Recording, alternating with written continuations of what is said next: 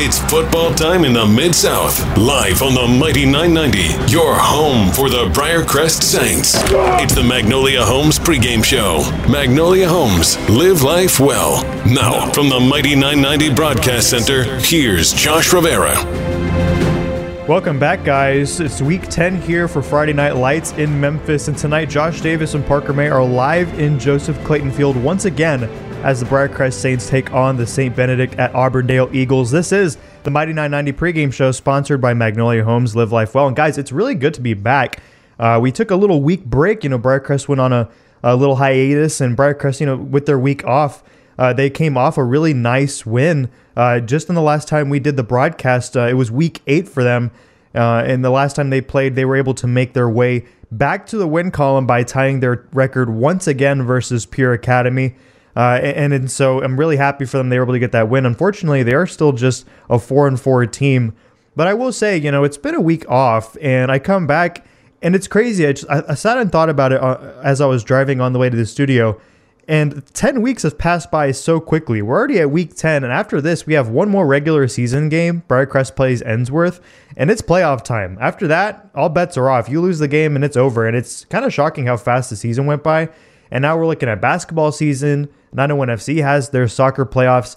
It's crazy how fast the time has went, but I'm so excited to jump back into the seat and just kind of fill you in on what's going on in Memphis. And we're going to have Briarcrest playing St. Benedict and have that live play-by-play coming up after the pregame show. So let's talk a little bit more about Briarcrest and what's going on with their season and what they have to expect tonight versus St. Benedict. First of all, they just came off their rest, and the rest, it's going to be really important because they're coming off some win. They're coming off a win. They're going to be well rested, I hope. And, they have some momentum going their way. Briarcrest is going to be looking to get a really big win and improve to a 5-4 record against the Eagles. And if you look at the season in review, just a little recap of the Briarcrest Saints in case you've kind of forgotten a little bit about how they've gotten to 4-4. They won the first 2 games, which included a spectacular last-second win. If you remember when they played at Houston High School, they had that last-minute victory, which was really, really great to call and listen on the radio. That was kind of the end of their little streak there. They won the first 2 games, and then they lost 3 straight, after which, there were games in which they were already down at the half. And then they ended up winning the last 2 out of the last 3 games after that. So I guess in one way to describe the season, it's been a really big roller coaster, up and down all over the place. Started out nice and hot, then they went on a 3-game losing streak, and then they just kind of bounced back a little bit, but just been a really awkward year. And this is really different from the last time we saw the Saints last year when they went 9-1. Last year, actually, the Saints beat St. Benedict 56-7. Unfortunately, Briarcrest has lost all 3 games against the teams in their own division. You look at Brentwood, Christian Brothers, and MUS. It's been a really rough division record for not only St. Benedict, but Briarcrest as well. Because St. Benedict has also lost all 3 division games. So both are bottom 2 in their own division. So one of these teams is probably going to end up at the very bottom, and right now it's St. Benedict. Really, if you're Briarcrest, you're looking at this game, and this is a really big must-win game. Looking deeper into St. Benedict, they've had a really rough season, and actually another rough season. Look at 2020, they went 1-7, and then last season, 2021, they went 0-12, and now they're 2-6. They lost their first 6 games of the season, but despite all the losses in the last 2-3 years, they're currently in a 2-game win streak, and it's kind of crazy looking at it at their record. You look at their win on September 29th. Their win on September 29th was their first win in over 2 years when they beat FACS on September 11th, 2020. So they went 2 years without winning a single game. Now they're on a 2-game winning streak, so that's been really good. You look at their player, Antonio Adams, who plays for St. Benedict. He got really, really hot, and he got into the end zone 3 different times to help the Eagles over their victory over Bluff City. So, there is some momentum there for St. Benedict, but, the history isn't really on their side right now. 3 consecutive losing seasons, really tough for the Eagles.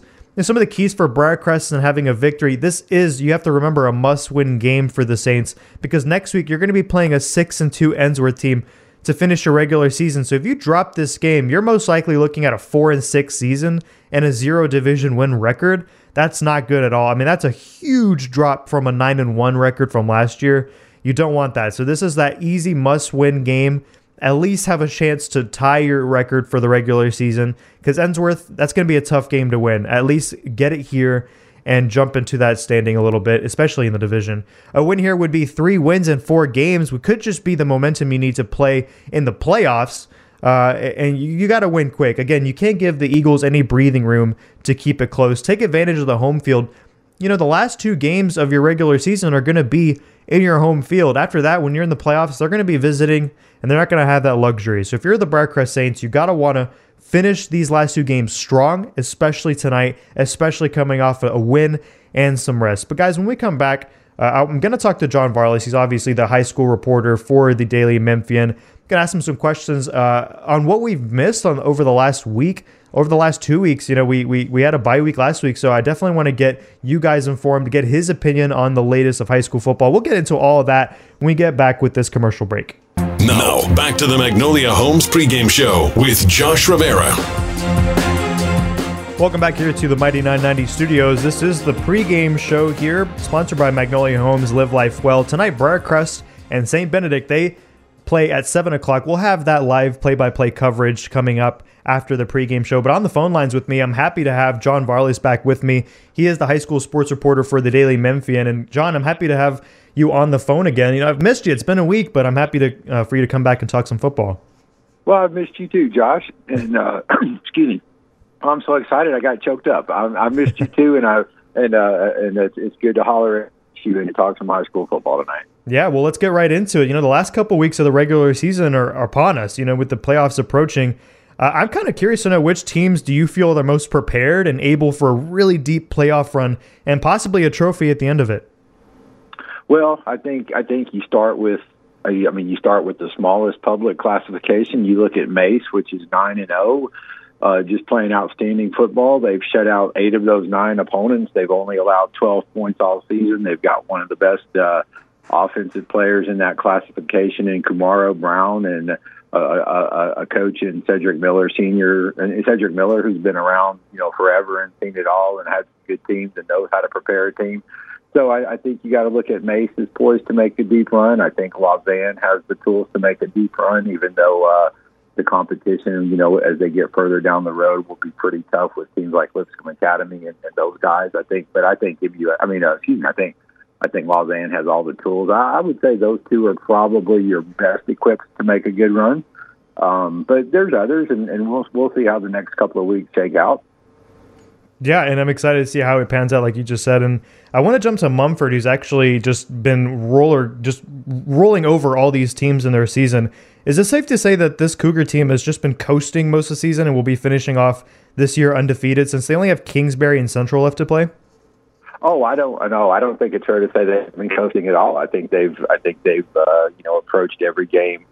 I don't want to say professionally because they're not professionals, but I think they've approached every game right with focus and taking it one game at a time and that kind of thing. And I was remiss. I definitely should have included them in teams that I think will be able to make a good playoff run as well, because they're really equipped. They've got one of the best offenses in our area, very diversified offense. They can run it, they can pass it. They can really do it all, and they're well coached as well. Coach Cal over there. So, I don't think they've been coasting. I think they've been, like I said, taking it one game at a time, and they do have a good chance to finish 10-0. That game against Central will be a tough game, though, because Central's playing.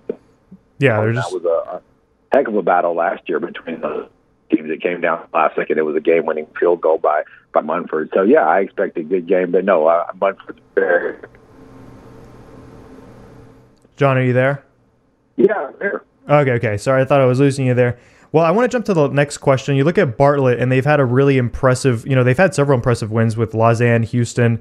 Is Collierville in trouble? I mean, they've lost the first regular season game earlier this month versus Houston, and Bartlett has shown that they can beat these elite teams. Yeah, Bartlett does. Bartlett has a very, very good resume with, like you say, the wins over Lausanne and Houston. Very, very good resume. And I think this game tonight is going to come down to quarterback play. I think if Aiden Glover is healthy for Collierville, I think, Collierville has a great chance to go in there and come out with a victory. I don't know his status. He's been he's been injured the last couple of weeks with an ankle thing, and obviously they don't give out injury reports in high school, so we'll just have to wait and find out on that. But if he can go, I think Collierville has a great chance. But having said that, like you say, Bartlett's a terrific team with a really good offense led by Braylon Ragland, the Georgia State quarterback, and some good receivers and a good running back in Jared Johnson and a good O-line. So yeah, I mean, you said it. They've got a great team with a great resume, and it won't be surprises. It certainly won't be a surprise if they come out on top in that very tough region. That's right. And last question, I want to talk about Christian Brothers. They've kind of also had a bit of a roller coaster season. They're looking at a 4-4 season, and they're currently in a 2-game losing streak. How disappointing has the Purple Wave been in your estimation, and what's been the difference from this year from the last year? I mean, not having Dallin Hayden, the two-time Mr. Football winner, and you can see how good Dallin is as he's contributing some, getting some valuable playing time for Ohio State this year. Arguably the best team in the nation as a true freshman. So, I mean, that speaks volume to Dallin's talent. But no, I mean, replacing him was always going to be hard, but they lost other really good players. Well, they lost some CO linemen. They lost some key guys on defense, and they lost a 3-year starter at quarterback. Jack McLaughlin's been outstanding, but it's not easy to replace a 3-year starter at quarterback either. So, I mean, that plus the schedule they've played has been very competitive, tough region, and they've got a tough challenge tonight against Central, and a matchup between two of the teams in the city with the oldest rivalry. Central and Christian Brothers have met each other more than any other team in their respective histories. They go back 80-plus years, so lots of history tonight at Crump Stadium, and it should be a really good game. All right. John, what game are you at tonight? I'm at the volleyball tournament. All right. The Briarcrest Lady Saints, state champions yesterday, and today Collierville just wrapped up a runner-up season. So shout out to Collierville and Briarcrest too. Some great volleyball in our area. That's incredible. Well yeah. All right. Well, John, that'll be it for you. But I appreciate you taking the time, of course, this week again talking to me about some football, and I hope the rest of the night goes well for you. Always, buddy. Take care. See you, Josh. All right. Take care. All right, that was John Varlas. He is the high school reporter for the Daily Memphian. And actually, I want to just give a quick shout out, I guess, about him. Me and Ben Dieter, we actually talked to him just a couple days ago on our morning show, Wake Up Memphis, and we had a really great interview about his journey with weight loss and him losing a lot of weight over the course of just a couple months, and just all the stuff that he's been through with that.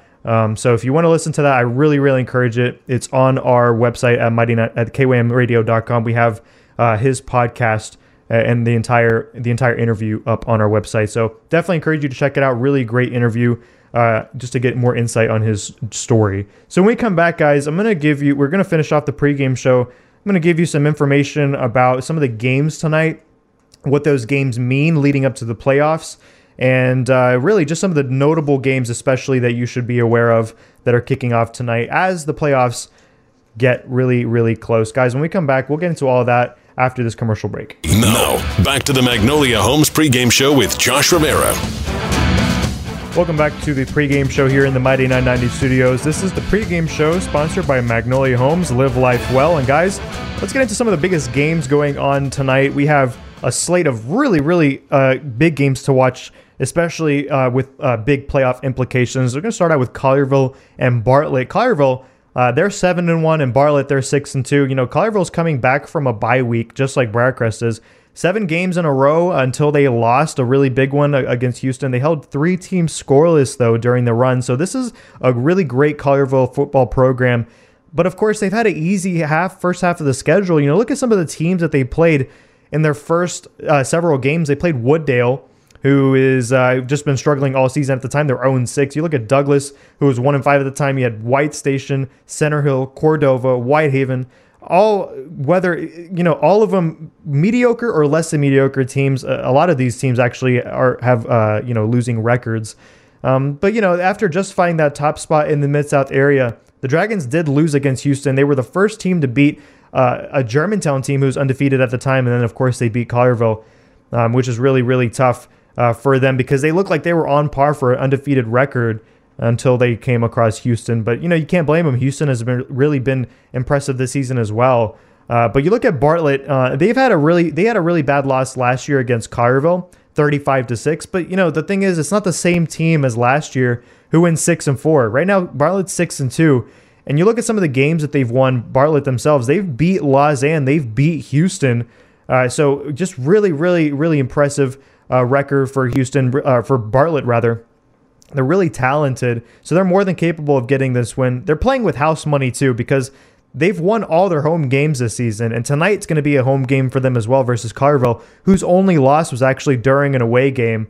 So if you want to factor in the home field advantage, I think Bartlett has a really, really big advantage in that end of the spectrum. And then you look at Braylon Ragland. He's been really spectacular this season. He actually is a Georgia State Comet, and he won Player of the Week during Week 4, if you remember, when they upset the number 1 team, Lausanne.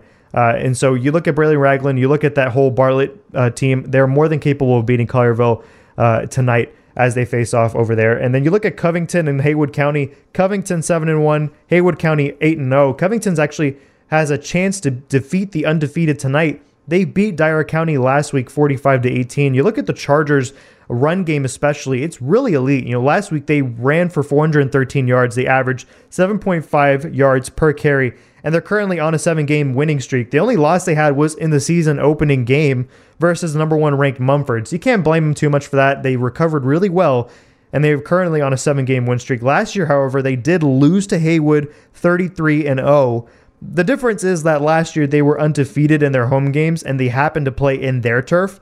Well, this week it's in Covington's home field, and they've been on a tear. So I do expect really big things for Covington. And you look at Haywood, they've also been on a tear. They've not lost a single game this season so far.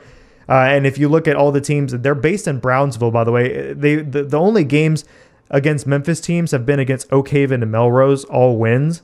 So this is going to be a really interesting matchup, and also going to justify whether or not Covington is in that top 3 seed. A lot of people do have them as a top 3 team in Memphis. So we'll see about that. Germantown and Arlington. Germantown, they're 5-2. They're going to be playing Arlington, who's 4-3. And Germantown, they've had the most impressive game stretch in Memphis. They've had big wins against Christian Brothers when they were actually really impressive at the beginning of the season. MUS, Whitehaven, when they were also on a tear in the beginning of the season. And, of course, Bartlett. They've been in the top 3 discussion for many weeks. They've kind of dropped a little bit, though, because they've lost the last 2 games. But, I think they are a team more than capable of definitely beating Arlington, because Arlington's kind of had a sneaky bounce-back season. They started the season 1-2, and they've kind of been on a streak. So, Arlington's not a bad team per se. They've just kind of been also having a roller coaster of a season. But, this is going to have really big playoff implications, and we'll see what happens with that. Also, filling you in on some other games, Whitehaven's going to be facing off against Cordova. Whitehaven looking to improve to a 5-4 record. They're currently 4-4. You're looking at Dyer County. They're 3-5. They're going to be playing Brighton, who's also 3-5. Kingsbury's playing Mumford. Again, Mumford is by far the best team in football in a lot of people's rankings. And the closest game they had was last week, actually, versus Southwind, winning by only 11. So they're most likely going to finish with an undefeated record. They have to face Kingsbury, who's 1-7, and 5-3 Memphis Central. So the odds are in their favor. I think they really can finish 10-0, but they got to go off against Kingsbury tonight. Fayetware and Ridgeway. Fayetware 3-4, and then Ridgeway 2-6. You also have Melrose, who's 7-1. They're going to be playing Kirby, who's 2-6. You look at Melrose; they've had a really impressive season thus far. Melrose, they forced 5 turnovers last week and shut out its second straight opponent versus Hamilton, 44-0. So really good for Melrose. They're looking to jump to an 8-1 record after tonight. East and Raleigh Egypt. East 3-5. Raleigh Egypt 6-2. Raleigh Egypt's had a really impressive season. MLK Prep 1-8 and Mitchell 4-4. FACS 2-6. They're going to be playing at Tipton Rosemark, who's 1-6. Really rough record for both of these football teams. And you have Harding, who's still looking for their first win. They're going to be playing against Fayette Academy, who's 4-4. And then we have Olive Branch 5-3. They're going to be playing against Center Hill, who's 3-5 tonight. We also have South Panola, who's 5-2. They're going to be playing DeSoto Central, who's 5-3. Then you have undefeated South Haven, who's 7-0. They're going to be playing Lewisburg, who's 4-3. New Hope, who's 3-4. They're going to be playing Lake Cormorant, who's 3-5. Bolton 2-6. They're going to be playing Oak Haven, who's 4-4. A struggling Christian Brothers team, their record is 4-4. They're playing Central 5-3. Christian Brothers really don't want to get this loss and dropped to a 4-5 record. Then you have Millington, who's 4-4. They're going to be playing McNary Central, who's 1-8. And then Sheffield and North Point, that's going to be a really big game. Sheffield's 6-2. And then North Point, they started out really strong. They've kind of slid a little bit, but they're 5-3. And then University School of Jackson, they're 7-1. They're going to be playing at St. George's, who's 3-5. So, guys, that's going to be it for the pregame show. I'm excited to talk to you at the halftime when we come back. I have a lot of things going on in that halftime show. We're going to be talking about last year's player of the week and some of the candidates. We're going to be talking about some of the most impressive teams and some of the most disappointing. And then also a really, really fun story where we had 2 coaches in the Memphis area nominated for coaches named for the AutoZone Liberty Bowl All-Star Coaches game over there at Liberty Bowl.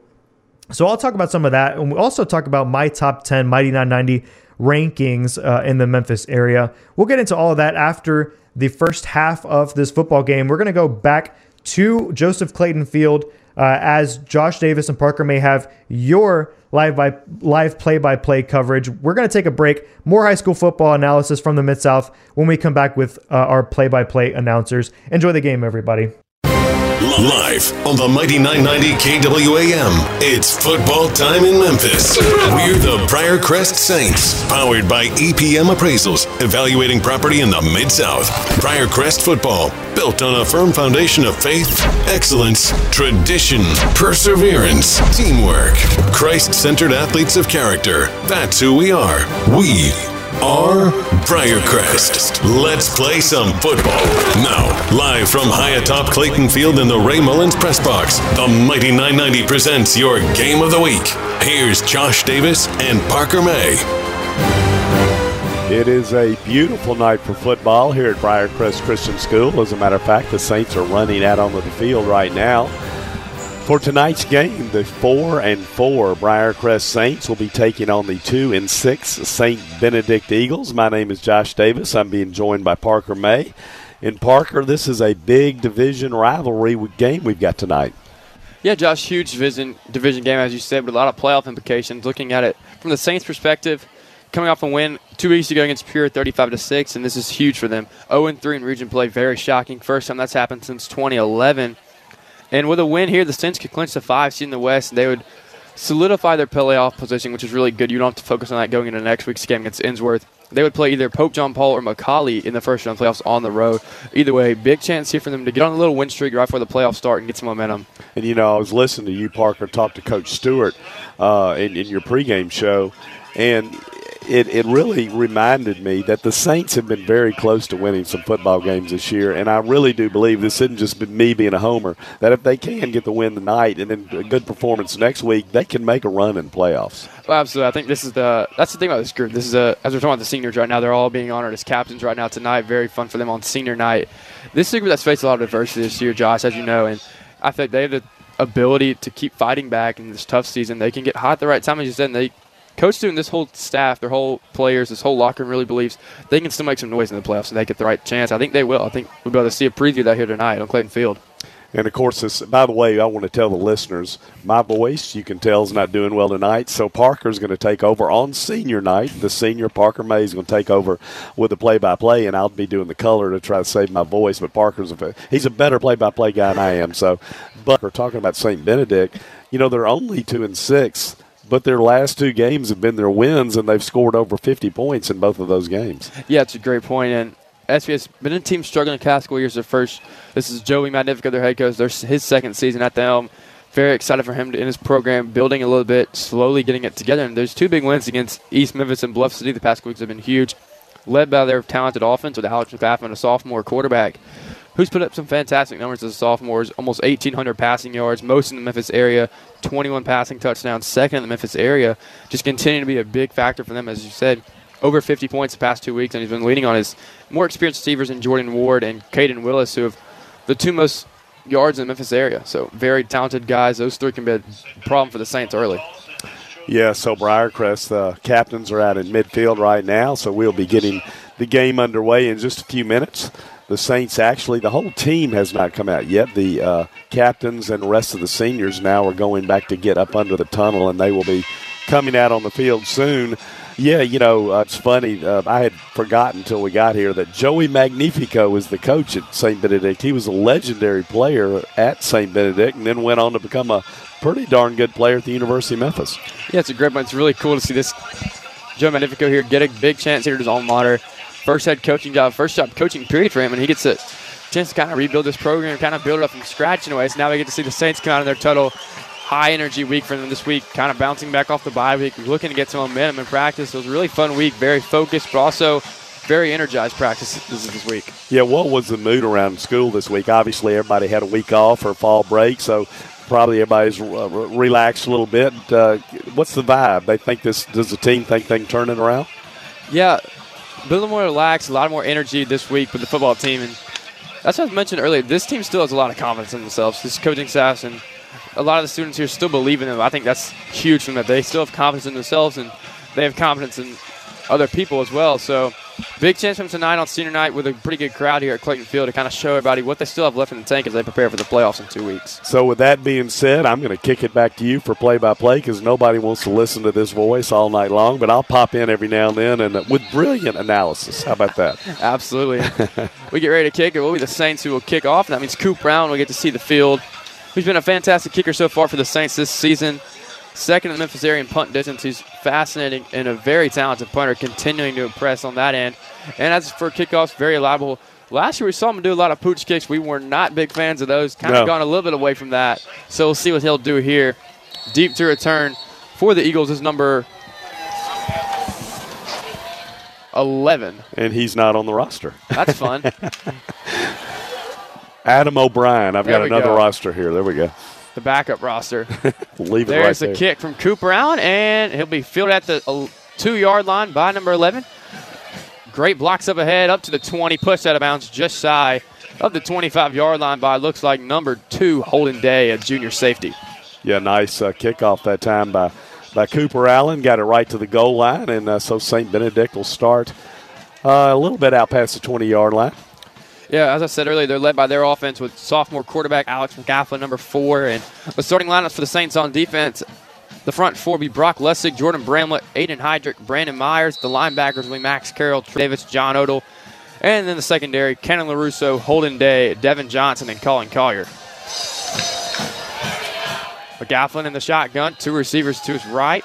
He's got a running back on his left. Fakes the handoff, then he gives it to number 33, the running back. That's Antonio Adams, a senior running back. Short gain on the play. Great job of that interior defensive line led by Jordan Bremlin and Aiden Heydrich, limiting the gain to about 2 yards. Yeah, nice job by the Briarcrest defensive front. They kind of shifted right before the play as if they knew what was coming and shifted right into that run, and they did a nice job. It's just a really pass-heavy offense here now for St. Benedict. Two recent region games, they've thrown the ball over 30 times in both matchups, so let's see what they try to attack with this Briarcrest defense here on second down. Same formation for the Eagles. 2 receivers to McLaughlin's right. The running back, Adams, to his left. He'll hand it off on the jet sweep to number 11. Great job by Devin Johnson making a big play behind the line of scrimmage. Joined there by Logan Taylor on that play, pushing him back to about 3rd and 11. Yeah, that was Adam O'Brien on the carry for St. Benedict, and jet sweep that time and really just had nowhere to run. Third down at 15. Huge play. They actually called a loss of 7, so 3rd and 15. Great start for this Briarcrest defense, and my keys for them were to force turnovers and continue to make Alex McLaughlin uncomfortable, because when he has time to throw, he can be a dangerous quarterback. McLaughlin now in the Eagles' offense, a little bit more spread out. 2 receivers on each side with Adams still in the backfield. McGafflin takes the snap. Saints bringing pressure. It's a screen pass to Adams on the left side. Breaks a tackle before getting slammed down by a great tackle by senior linebacker Logan Taylor. It will be just back to about the original line of scrimmage for about a 7-yard gain. Yeah, that was a nice play call by the St. Benedict staff, the screen pass. They really worked it well, but the Briarcrest defensive backs did a great job of reading it and coming up and making the tackle before he could get the first down. Yeah, now we'll see the punt team for the Eagles. St. Benedict, number 22. It's number 22, Tyler Westfall, a sophomore.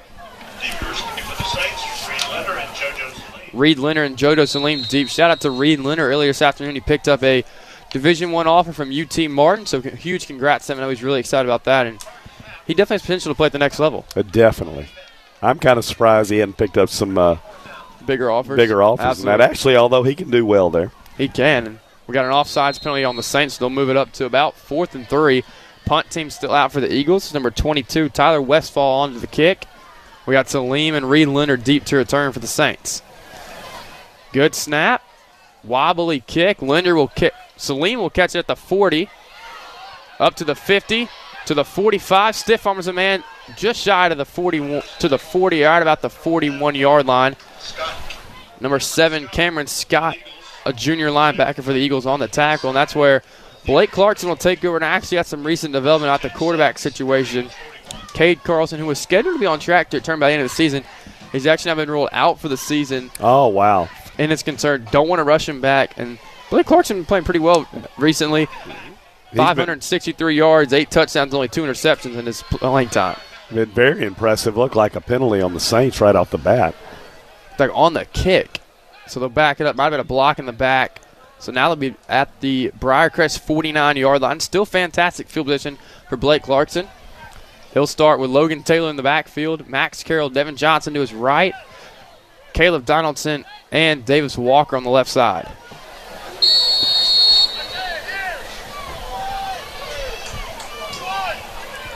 Clarkson takes a snap. It's a handoff to Logan Taylor. Great hole up the middle, and Logan Taylor gets about 7 yards. Great job of that interior offensive line tonight. A little bit of some shuffled around with the injury to senior Zach Green. So now the offensive line is A.J. Amos, Isaiah Robinson, Zeke Taylor, Cade Shivers, and Nate Bledsoe. Saints going tempo here after the gain of 7 by Taylor. Clarkson takes a snap. It's a screen pass out wide to the Linder. Got a great block to the 40, 35, almost to the 30 before he's finally taken out by number 21 for the Eagles, Jalen Wagner. Yeah, on that last play, it was good to see Logan Taylor get a carry. Early in the year, he was getting the ball a good bit. Hadn't been getting it as much lately, but nice run on first down. A huge play from him. Coming off the best running game performance of the season for the Saints last week. Hopefully they can build on that tonight. Clarkson still in the shotgun with Taylor to his right. He's got Max Carroll at tight end. Drops back to pass, looking downfield under pressure, and now Clarkson will throw it away. Great job of that by that Eagles defensive line, bringing pressure and kind of mixing up the coverages early on Clarkson. Yeah, he was under pressure that time, just got rid of it. Good move by Blake to just get rid of the football and not do anything crazy. And no, we don't need any errant turnovers early tonight either way. Be 2nd and 10 now for the Saints. Ball on the Eagle 32-yard line, just under 8.5 minutes to go here in the first quarter. Clarkson's got trips right with Donaldson on the far left side. Takes a snap. It's a handoff to Logan Taylor. Made a nice little original cut, just a minimal gain of about 4 yards. Yeah, coming into tonight, Taylor had carried the ball 20 times for right over 101 yards. That's about 5 yards per carry. Picked up about 3 on that one. Yeah, he's been pretty consistent, but hadn't got as much time at running back due to his shoulder injury. So now 3rd and 7. Huge chance for the Eagles to get a stop. Clarkson got 2 receivers on each side. Takes a snap, drop backs. Try to find Devin Johnson just a little bit too far out in front of him. Good coverage there on that time by the Eagles. Number 3, Dwayne Mosley, a junior corner. Yeah, St. Benedict is only playing 3 down linemen, but on that particular play, they really brought a lot of pressure with the linebackers. Looked like it just kind of threw Blake off a little bit, and it looks like the Saints offense is going to stay on the field. Yeah, interesting play call early from Robbie Donaldson, the offensive coordinator, leading them on 4th and 7 here in the first quarter. Clarkson's got trips right with Davis Walker on the left side, and now we got a flag. Might be a false start on the Saints. Yep, now they are going to back it up. It's going to be a false start on the Saints. Now you got to think about bringing the punt team out, being 4th and 12. Yeah, I would think so. But we haven't seen them do that yet. Very surprised by this. I mean, we're used to seeing them take risks, but 4th and 12 in the first quarter, it's kind of surprising to me, Josh. Unless it's going to be this quick kick. We'll see if they do that. We saw that doing that 2 weeks ago. Clarkson has done that before. We'll see if they go to that here. Nope, drops back to pass, looking downfield, and it's incomplete. Pass might have got deflected there, but the intended target was Davis Walker. And a very impressive stop so far by the Eagle defense. And now they got a chance to mark down the field. Not bad field position on their own 34-yard line. Yeah, you have to give a tip of the cap to the Eagles defense that time. Kind of looked a little shaky early. Got their wits about them and got a nice stop. Keep Briarcrest out of the end zone.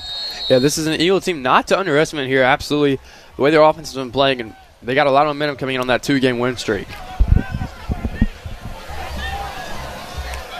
McAlpin now back in the game.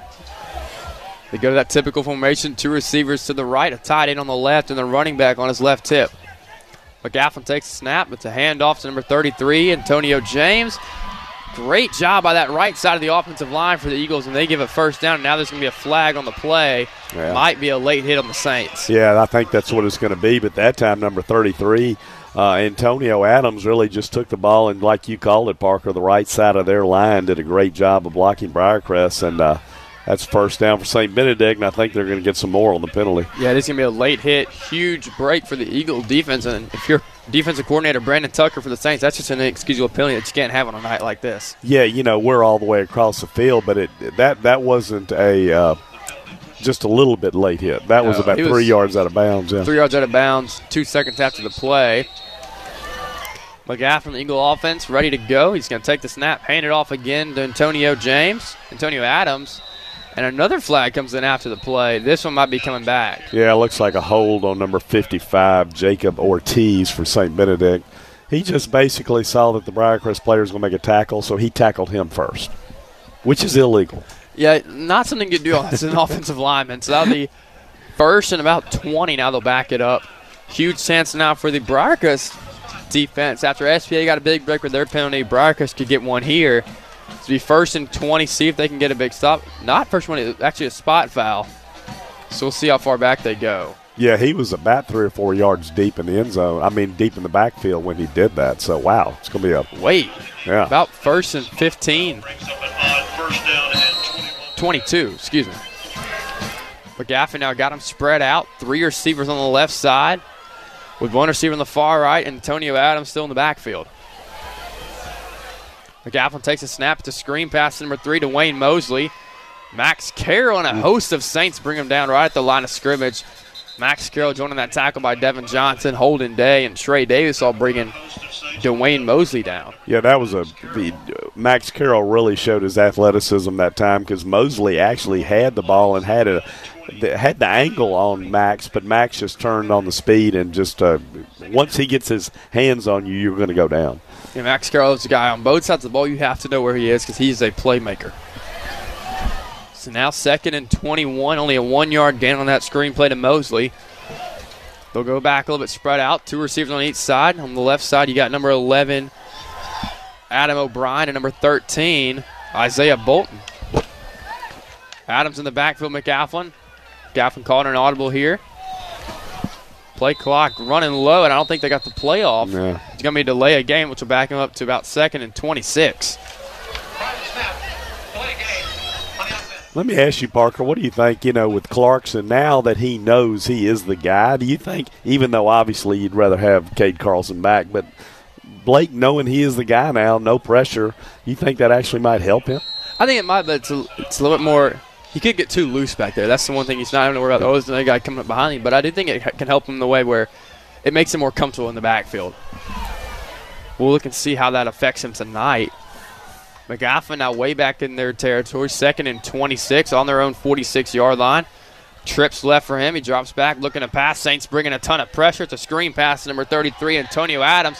A lot of running room for him before he's finally taken down by number 14, Cannon LaRusso. Beautiful job by the receivers for SBA, setting up those blocks downfield after Briarcrest brought a lot of pressure. Huge gain right on there, about a 14-yard gain. Yeah, that's twice tonight that St. Benedict has dialed up that screen pass, and both times they've been successful. That time they really got behind the Briarcrest, and now it looks like there's going to be another penalty on the Saints. Yeah, another penalty. I think it's going to be a face mask call. So it's a first down for the Eagles. Back-to-back plays where they kind of got something going. Saints looked like they had a chance to get off the field. And now it's going to be SBA first down at the Briarcrest 26-yard line. It's a huge chance for head coach Joey Magnifico and his offense to get on the board early. McAlpin back in the shotgun. Adams on his left. Single receiver out wide. He's matched up with Devin Johnson. Hand off up the middle to Adams. Got a ton of running room. Breaks free. He's in the end zone. Unbelievable start to this game. Very impressive drive by Alex McCaffrey and Antonio Adams. An unbelievable start. Yeah, that was a fantastic job by the St. Benedict offensive line because there wasn't anything fancy there. That was just a handoff up the middle, a huge hole, and once he got ahead of steam up, nobody really touched him. I mean, we knew this SWA team had got a lot better. This is an unbelievable start by them. This whole Briarcrest side's almost in a state of shock. And now number 22, Tyler Westfall on to attempt a PAT. Kick is up, and the kick is no good. Missed it wide left. So Briarcrest trails SBA 6-0 with 5:37 to go here in the first quarter. We'll take a commercial break during this timeout. Your exclusive source for high school sports coverage in the Mid-South. The Mighty 990 and 107.9 FM. KWAM Memphis, a Starnes Media Group station. And we are back here at Clayton Field in the Ray Mullins press box. It's really a surprising start here through the first 6.5 minutes of this first quarter. SBA leads Briarcrest 6-0 as Briarcrest about to get the ball back. Tyler Westfall now on the kick with Reed Linder and Devin Johnson deep to return for the Saints. There's a kick, a little bit of a low squib kick. Linder will field it at about the 18-yard line to the 25. Got some blocks on the left side to the 30. Reverses field to the 35, and is finally taken down from behind at about the 37-yard line. Saints wanted a flag for a little unnecessary roughness. Didn't get it. Either way. There is a flag on the field. Oh, there isn't? Yep. Another on the other side of the field, though. We'll see what this one is. I believe it's going to be a face mask on St. Benedict. At least that's what Reed Linder thinks. Yeah, you are exactly right, Josh. After the referee confirms that, it is going to be a face mask. So now we got a big break for the Saints offense, and Blake Clarkson, they'll start in Eagle territory at about the 47-yard line. It was already a great return by Linder to about the 40, then the 15-yard face mask penalty helps out even more. So Blake Clarkson will start with Caleb Donaldson and Reed Leonard on his right, Max Carroll and Davis Walker on the left. Salim in the backfield for the first time tonight. He gets the handoff. He'll get a good gain of about 5 yards. Great job of the middle of that Briarcrest offensive line with Zeke Taylor, Isaiah Robertson, and Cage Seavers, the center and the two guards. They're creating a lane up the middle for Salim, about 4 yards. 2nd and 7, they'll call it. Now Carroll motions out right. Trips right with Davis Walker on the far left side. Clarkson takes a snap, play action pass, quick screen pass to Carroll, and it's complete for a big Briarcrest first down up past the 35 to about the 32-yard line before he's finally taken down by number 3 for the Eagles, Dwayne Mosley. That was a great play call by Robbie Donaldson. Faked the run, then actually looked like he was going to run it himself, but then found Max Carroll for the big pass. Yeah, great job by Clarkson. Reading the defense very quickly. Clarkson now takes a snap. Read option. Clarkson keeps it. Great job by him reading that perfectly. Had a linebacker blitzing up the middle. He chose Salim, and Clarkson quickly pulled that ball back and got a good gain of about 4 to 5 yards. Yeah, we saw that a couple of weeks ago against MUS, that Blake's getting a lot better at that, at reading that read option well and knowing when to keep the ball, knowing when to hand it off. Yeah, he's a very smart quarterback, and you can see it there right there. Gain of 5, 2nd and 5. They'll flip the formation. Trips left. Clarkson hands it off this time to Salim. Great job of this Eagle defensive line. A violent tackle by number 8, Darren Bell. Junior defensive end with a great tackle for loss there on JoJo Salim. Another big third down here for Robbie Donaldson, the Briarcrest offense. Yeah, that time he got Salim by the jersey and just kind of slung him around down the ground. But good to see JoJo's okay. Caught no gain on the play, so Clarkson now with 2 receivers on each side. Salim still on his right side. Huge play for the Saints offense. Clarkson, play action pass. That's Carroll open in the middle of the field. Breaks that tackle, and it's a Briarcrest touchdown. What a bounce back drive by this Briarcrest offense. Looked like he was going to be brought down. Number 13, Isaiah Bolden, had a chance to bring him down at about the 15-yard line. Carroll breaks the tackle, and it's a Briarcrest touchdown. We have a tie ball game. Yeah, coming into tonight, Max Carroll had caught 8 touchdown passes, so that's number 9 on the season. Cooper Allen now on to attempt the PAT. It'll be Jordan Bramlett on the long snap and Blake Clarkson, the quarterback, on the hold. High snap. Clarkson controls it. Kick is up.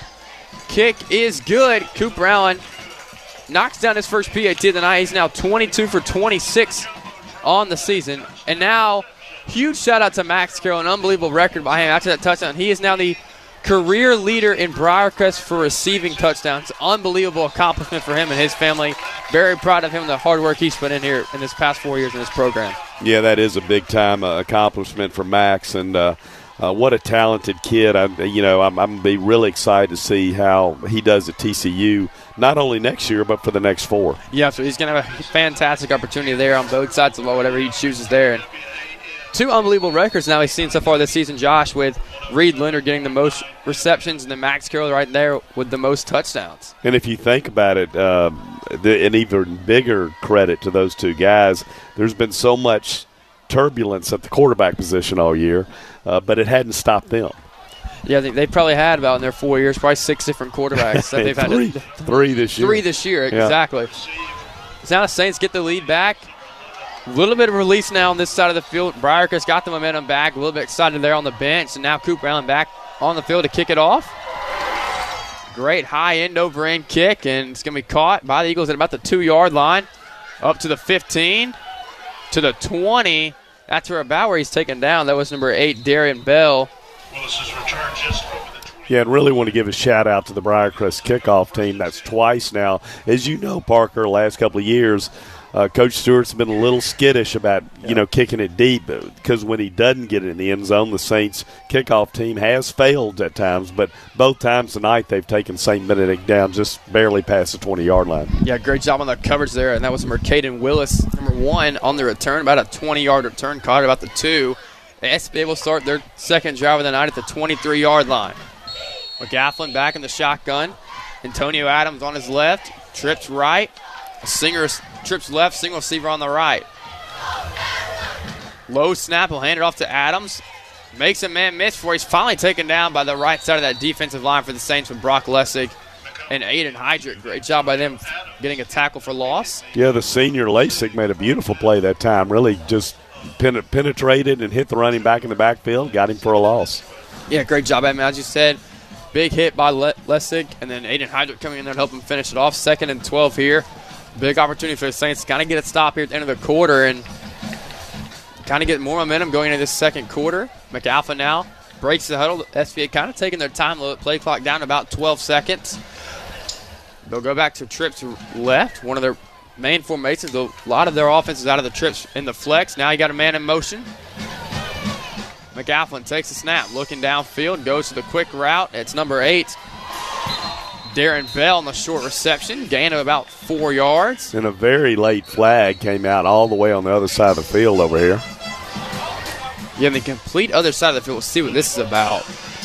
Either way, it's about a 4-yard gain on the catch from Darren Bell. Great throw by McAlpha, putting it only where Bell could go get it. Still no signal on the flag, though. It looks like it's going to be an ineligible man downfield that time. You don't see those too often, though. Not in high school. Not you really at all. don't. Yeah. So either way, SBA will now back it up even more. I'm assuming they'll decline the penalty, so let's see how far they'll back it up.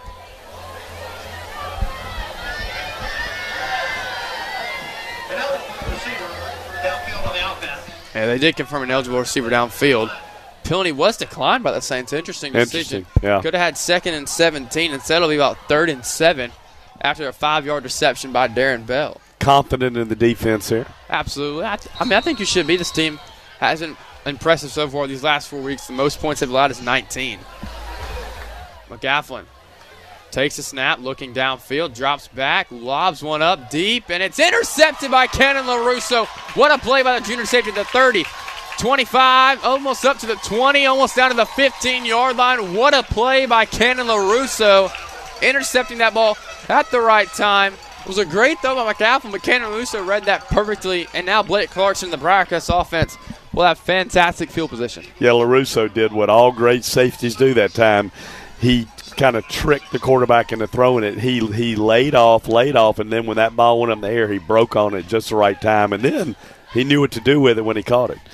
Yeah, almost got a touchdown. Now the Saints will start their drive in the red zone about the 16-yard line.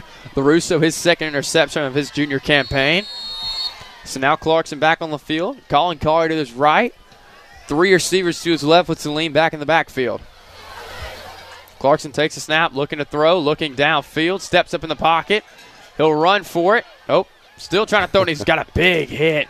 Might have been a few yards on the scramble, but a huge hit there to take him down by Tony Jarrett, the junior defensive back. Yeah, Blake that time was under pressure, and I know I feel your pain. He looked like he was going to run, but then he actually cocked his arm and tried to pass it late, but I think he made the right decision to just go down and did get about a yard or two. Yeah, that was a smart play. Trying to find Devin Johnson was the intended target. If he was going to throw it, it's set up in the left corner of the end zone. Either way, smart decision by Clarkson not to force anything downfield. It'll be a gain of 2 as Nate Renix checks into the game at tight end. Been seeing a little bit more time there with Max Carroll. 2nd and 8, minute and 10 seconds to go here in the opening quarter. Clarkson hands it off to Salim. Makes a man miss. Great block by Nate Renix, and he'll get a gain of about 4 yards to make it much more third and manageable. Yeah, nice blocking by the Saints and a really good job by JoJo that time because St. Benedict had some penetration, but he turned on the Jets and got outside of it and had a nice gain. Yeah, great job by Salim, as you said. He's trying to build up his great performance last week 2 weeks ago against Pure with 17 carries for 99 yards, his best performance of the season so far. 3rd and 4 for the Saints. Clarkson drops back. It's going to be a swing past Salim. Makes a man miss. Great job by Salim, and he's going to be taken down. Are they going to give him the touchdown? And they will. Great job by Salim. A great job by those receivers on the left side, Reed Linder and Max Carroll, setting at the blocks for him to make a man miss. Find his way in the end zone, and Briarcrest extends their leads out of 13-6. You know, a lot of times we think of Logan Taylor as the power back, but that time JoJo Salim got to the end zone and really powered his way over 2 St. Benedict defenders. Yeah, it's a great point. Really, the past 2 weeks, we've seen that Coach Stewart was really bragging on him on the coach show this morning, showing how explosive he was and how strong those runs were last week. Touchdown still stands, but there is an unsportsmanlike, or there is a flag on the PAT. Looks like a false start, so we'll do this again.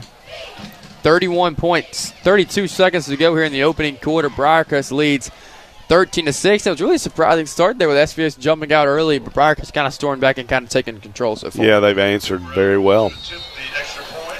Now they're back on the field for the PAT, a little bit deeper than they would wish. It'll be a 25-yard kick. Clarkson to hold, Bremlett to long snap, Allen to kick. Good snap, good hold. Kick is up, and the kick is good. Cooper Allen knocks down another PAT. He's 2 for 2 tonight. And Briarcrest leads 14-6. We'll take a station timeout on the mighty 990. Welcome back to Clayton Field as we're just about wrapping up the first quarter here. 32 seconds to go. And Saints have come back after giving up a touchdown early in this game on SBA's first drive. Scored 14 unanswered points. And a little bit of momentum down this side of the field. SBA had all the energy and the momentum to start this game, especially coming out of their 2-game win streak. And now Cooper Brown and the Briarcrest special teams kicking coverage, who's been fantastic tonight. Josh, another chance to make a play here. Caden Willis back to return for the Eagles. Cooper Brown, end over end kick, and it's going to bounce at about the 5 and go in the end zone. So a touchback for the Saints, and SBA will start at the 20-yard line. Yeah, and Parker, I think it's we really need to recognize this Briarcrest offense. When St. Benedict scored to take the lead, their side of the field was electric over there. They really were into it, and as you mentioned at the time, this side of the field kind of was dead. So really big time for the Briarcrest offense to kind of put that momentum out and get the game back in Briarcrest's favor. Yeah, huge plays, 2 huge touchdowns by them. One by Jordan Slim on the swing toss, and then another huge play by Max Carroll, getting the record. And now Axel Kaplan here might be the last play of the quarter. 31 seconds to go. And the shotgun. It's going to be another handoff to Antonio Adams. Makes a man miss, trying to get outside of the 20 to the 25, and that's where he'll scamper out of bounds. Made a couple tackles there. Saints had a chance to take him down to the line of scrimmage, but he gets out of bounds for a big gain. About a 6-yard gain. Well, that was one of the better stiff arms I've seen a high school player thrown. It reminded me of when Jordan Wilkins played for St. Benedict back in the day. Yeah, had a defensive lineman wrapped on his leg, kind of just shoved him off him like it was nothing, and got a big 7-yard gain out of it now. 24 seconds to go. First quarter winding down here at Clayton Field. McGaffin now a little bit more spread out. 2 receivers on his right, 1 to his left. And he's got a tight end and then a running back, Antonio Adams, in the backfield has been very impressive so far in the first quarter. McGaffin will hand it off to him again. Met at the line this time. Made a couple men miss. Might have got back to the line of scrimmage. Great job there by John Richard Odell to make a big play. Yeah, he's a tough runner. Yeah, Adams. Very perseverant runner. His second effort and even the third effort sometimes on that last play is very impressive. Continues to make continue to make impressive runs. It'll be a gain of only 2 there, so 3rd and 1, and that will conclude the first quarter. Now we're going to get a chance to honor our state champion volleyball teams. I got a chance to go up and watch their final game last night. It was very fun, and they got a big student section out there for them. It was very impressive. That. Yeah. About 60 students probably out there, and we'll take a commercial break here in the first quarter, but huge congrats to the state volleyball team. All right, and we're back at Clayton Field getting ready for the second quarter of action. A really sweet trophy presentation by the Lady Saints volleyball team as they presented their trophy from their match yesterday to their head coach, Carrie Otis, who's still battling cancer. So our thoughts and prayers are with her, and we're excited about this second quarter, Josh, and a really impressive finish to that quarter by the Saints. Out getting 14 unanswered points after SBA got the first touchdown of the game. Yeah, the Briarcrest offense did a good job of stopping that momentum. But, yeah, you're exactly right. That presentation was a little bit teary-eyed right there to see Coach Yurdy come out. And what is that, 3 out of the last 4 years the Lady Saints 4 out of the last 5. 4 out of the last 5. And they're 10 okay. total, so very impressive from what That's a dynasty right there. That is a dynasty, and it's really special for this senior class now. Has been got to experience 3 state titles. So a huge 3rd down here to start the quarter for the Eagles. 3rd and 1 on their own 29-yard line, and we got a flag. The ref just looked like he threw that one for fun. It just randomly got up in the air. Is it senior night for the referees? They're getting a lot of airtime here. They are. They're trying. Still no sit on the call. It's like he just threw it up. We'll see here. Might be. He's now just waving it off. Okay. So no flag on the play. Still 3rd and 1 now for the Eagles. Ball on the 29-yard line. A little more in a tight formation. A little bit of I formation. Offset I here for the Eagles. Saints showing pressure. Handoff up the middle to Adams. Gets outside. Gets the first down a little more. There's a flag here, so this might be coming back, and it looks like it's going to be a holding. Yeah, probably will be, but I'm really impressed with Adams. He is a tough runner, and when he gets into contact, he is tough to bring down as well. Yeah, he continues to make big runs, and even though that was a holding there, still an impressive by Adams. Had it in the middle, waiting for his blocks to develop outside and bounce outside, and would have got the first down. Now we got a holding penalty, as said, on the Eagles. Now back him up way back, about 3rd and 12. Yeah, unfortunately for Adams, one of those blocks he was waiting on was a hold. It wasn't an awful holding call, but it was still noticeable holding call. So now we got a 3rd and about 14, as it was behind the line of scrimmage. So now they're backed up on the 16-yard line. Just getting started here in the second quarter. Briarcrest leads SBA 14-6. McGaffin now a little bit more spread out, 2 on each side. He's in the shotgun. Saints so pressure, blitzing 5. They're swinging out wide. Smothered by Kenan LaRusso and Devin Johnson. A fantastic play right at the original line of scrimmage. So we'll be about 4th and 10 now for the Eagles. Yeah, I tell you, on that particular play, that's twice tonight. Briarcrest has really done a good job of not letting St. Benedict complete the short pass on these 3rd and longs and then coming up and making a nice tackle and well short of the first down. Yeah, that was a great point, Josh, and they really locked in that time. Jordan Ward, number 1, has been one of the best receivers in the Memphis area so far this season. 33 catches for 678 yards, most in the Memphis area. And they've shut him down so far this game. Yeah, he and Caden Willis have been big players for them, and hadn't heard their names much tonight. Here comes a punt from the Eagles, almost blocked by the Saints. High kick. It's going to bounce at the 50-yard line and die right there. So Briarcrest will start at the Eagle 49-yard line. Good field position for the Saints. And Is down just inside. Blake Clarkson and the Saints offense will get the start there. He'll be joined in the huddle this time by Fenton Williams, Davis Walker, Reed Linder, Caleb Donaldson, Max Carroll with the skill positions, and then same offensive line. That's the starters. A.J. Amos, actually a freshman, getting his first varsity start tonight. Nice. Isaiah Robertson, Zeke Taylor, Cage Sivers, and Nate Bledsoe. Interesting to see this offensive line performance tonight. They got a little bit better these past couple weeks, and now we got a little bit of mix up there. A couple of positions getting switched around. See if they can perform tonight for Blake Clarkson. Clarkson the shotgun. He'll have Reed Leonard, Davis Walker on his left. Fenton Williams, the running back on those left side. He'll hand it off to Williams. Got a little bit of run him to the 40 to the 35. For huge first down for Williams, senior, getting a big carry there. Gain of about 17 yards and a Briarcrest first down. Great job of that right side. Cade Sivers and Nate Bledsoe creating a big hole for him. Yeah, nice to see the senior running back. Hadn't played a ton this year, but got a nice gain on first down for the Saints there. Yeah, huge momentum play there for the Saints. Is Fenton Williams there. Had a great week of practice there. Got to go out to practice 2 days this week, and he really had impressive. This running back group has gotten a lot better, Josh, at the right time. Clarkson out. 4 wide receivers on the left side with Max Carroll at the tight end. They'll hand it off to Williams. Fake the pass. Williams bounces outside. Gets to the 30, the 25. He's got a blocker on their left side, and it gets down about the 22-yard line. Back-to-back good runs by Fenton Williams. This will be close to the first down. We'll see where they mark it. And another flag is down on the field. I tell you, the refs are flag happy tonight. Holding on the wide receiver, Davis Walker. You don't see that one too often. Yeah, and I tell you, that's one of those that'll drive a coach crazy because the play was already about an 8 or 9 yard gain when he made the hold. So it'll actually Briarcrest will gain a little bit on the play because he was so far downfield when the hold took place. Yeah, I think they'll just call it 2nd and 10 here now for the Saints. A little bit of a tight bunch formation. Now we're going to get a timeout by SBA. With 9:49 to go here in the first half, we'll take a timeout with them. We'll be right back on the Mighty 990. And we're back at Clayton Field as the teams are just about to break the huddle here. Josh, what is the big key now for the Saints to kind of get back going and extend their lead here? Well, I'm really liking the run game right now. And I tell you, we hadn't seen a lot of Fenton Williams this year, but that last run, even though the hold ended up bringing it back, that was beautiful. I mean, he really showed great vision and speed on that play. Yeah, great vision and speed, and even patience there waiting for those blocks. Those past 2 plays were very impressive by him. Now we're back and ready here at Clayton Field.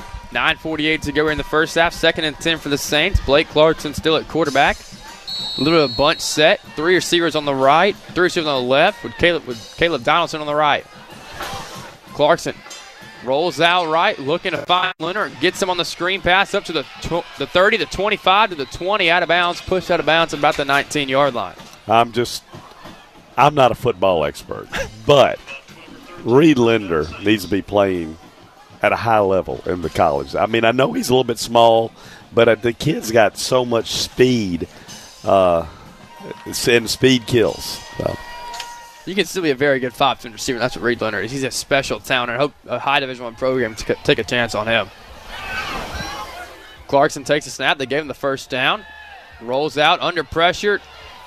Had to throw that one away. He's about to get taken down. Great job of the Eagle defensive line. Number 8, Darian Bill. Number 7, Cameron Scott there. 2 junior players that are making a big impact on this game. You got a lot of pressure there on Clarkson. Yeah, Joey Magnifico, the St. Benedict coach, is very upset that was not called intentional grounding. He is really on the ref about that. Just kind of threw it away there. It did avoid the sack, so we'll say that for Clarkson. 2nd and 10 now. Trips left. Donaldson on the right side. Fenton Williams still in the game, running back. All right, sorry about that. We had some technical difficulties. We had another Fenton Williams run there for about 4 yards, so 3rd and about 6. Jordan Salim checks back in the game. Just under 9 minutes to go here in the first half. Huge play now for Blake Clarkson, the offense. They now are into the red zone. Motion Salim out wide, looking for the screen pass, and they get him to the 20, to the 15. Got to about the 10, still on his feet, up to the 7, to the 5. That's where he's taken out of bounds. Unbelievable perseverance and persistence there by Jordan Salim, continuing to break tackles and just tread right through the Eagle defense for a 1st and goal. And we talk a lot about Max Carroll catching passes. We talk a lot about Max Carroll playing defense. That time, as a wide receiver, he threw a great block that helped open that play up for JoJo. Without that block, it might not even been a first down, much less 1st and goal chance now for the Saints offense. Max Carroll at tight end still on this play. Got Devin Johnson on the left side, Salim at running back, and then Reed Linder and Caleb Donaldson on the right side. 1st and goal from the 5, under 8.5 to go here. Clarkson takes a snap, throwing a back shoulder fade to Devin Johnson. It was a little bit overthrown. Had a chance there, but great coverage there by number 23 for the Eagles, Tony Gerard. Who was the very tall receiver for Houston? Brock Weiss? Yep. He could not have caught that ball. No. That was way overthrown. It was way overthrown. Not a bad play call there from Robbie Donaldson there on 1st and goal, trying to give one of your senior receivers, Devin Johnson, a chance to go make a play. 2nd and goal now on the 5. Clarkson's now got trips to the right with Devin Johnson, lone receiver on the left. Clarkson rolls out right, looking at the end zone, throws it up for Linder. Oh, he had a chance to make a fantastic catch. It was a little bit back behind him on the left. Either way, not a bad throw there from Clarkson, just behind him. Reed Linder almost made a fantastic catch, 3rd and goal now from the 5. Yeah, just a little bit overthrown there. Reed would try to keep his feet in and catch the ball, and that would have been a spectacular catch. That would have been a Sports Center top 10 yep. right there.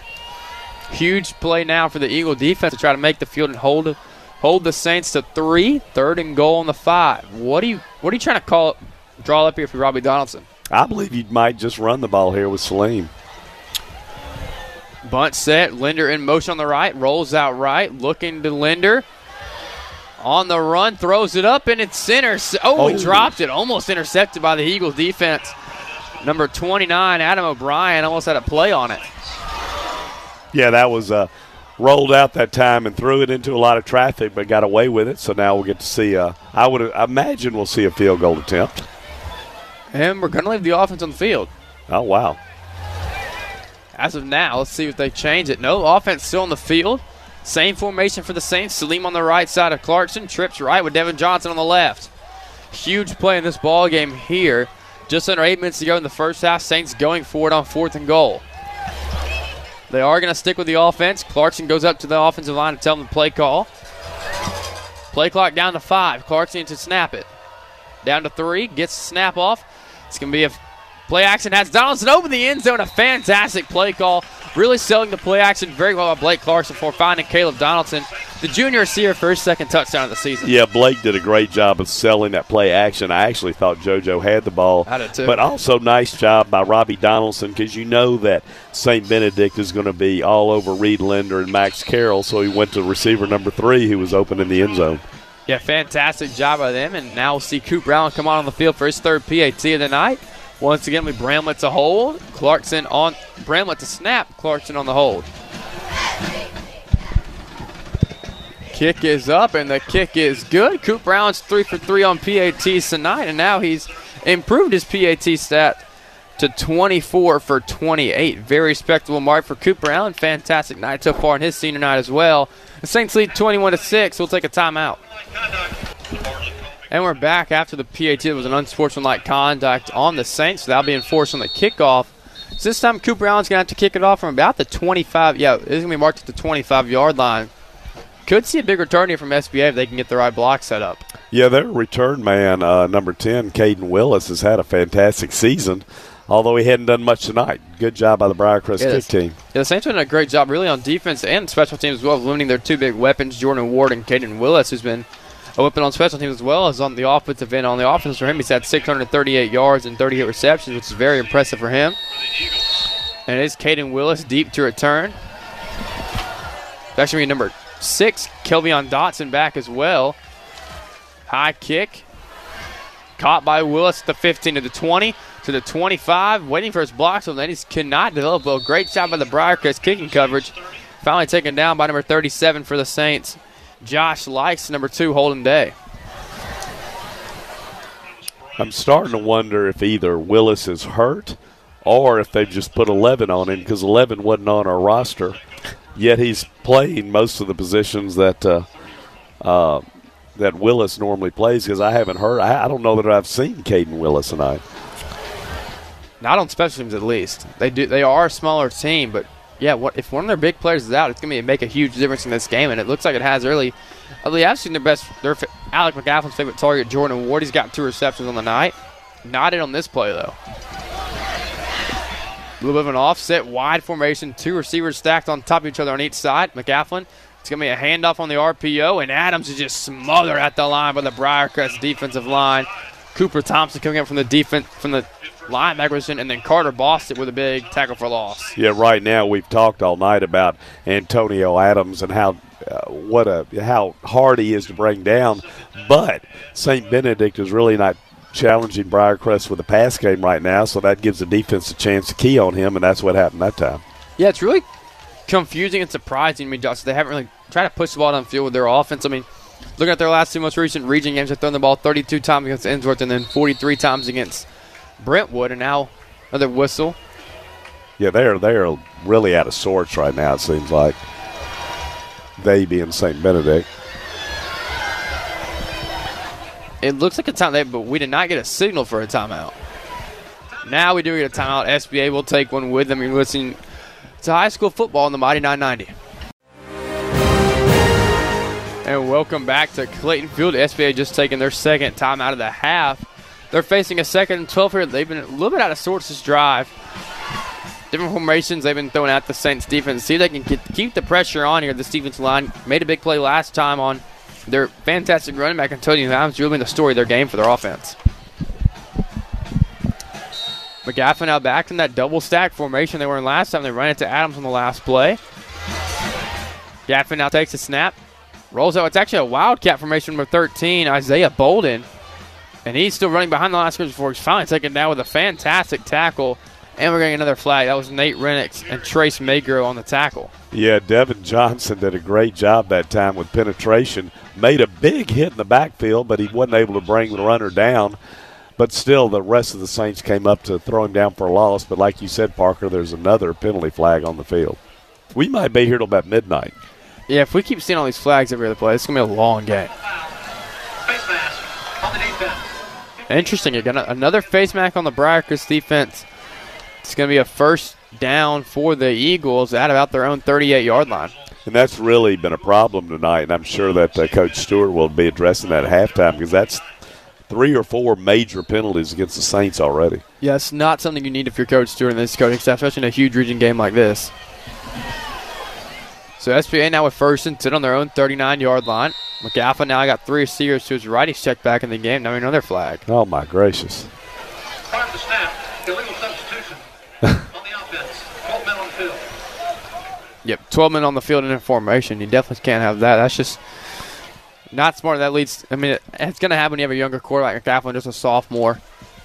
Yeah, and that's actually the second time that's happened. That last time out that St. Benedict took, I think they were trying to avoid that. They couldn't avoid it that time, though. Gafflin now takes a snap, drops back, looking to pass, throws it, and it's right to Colin Collier.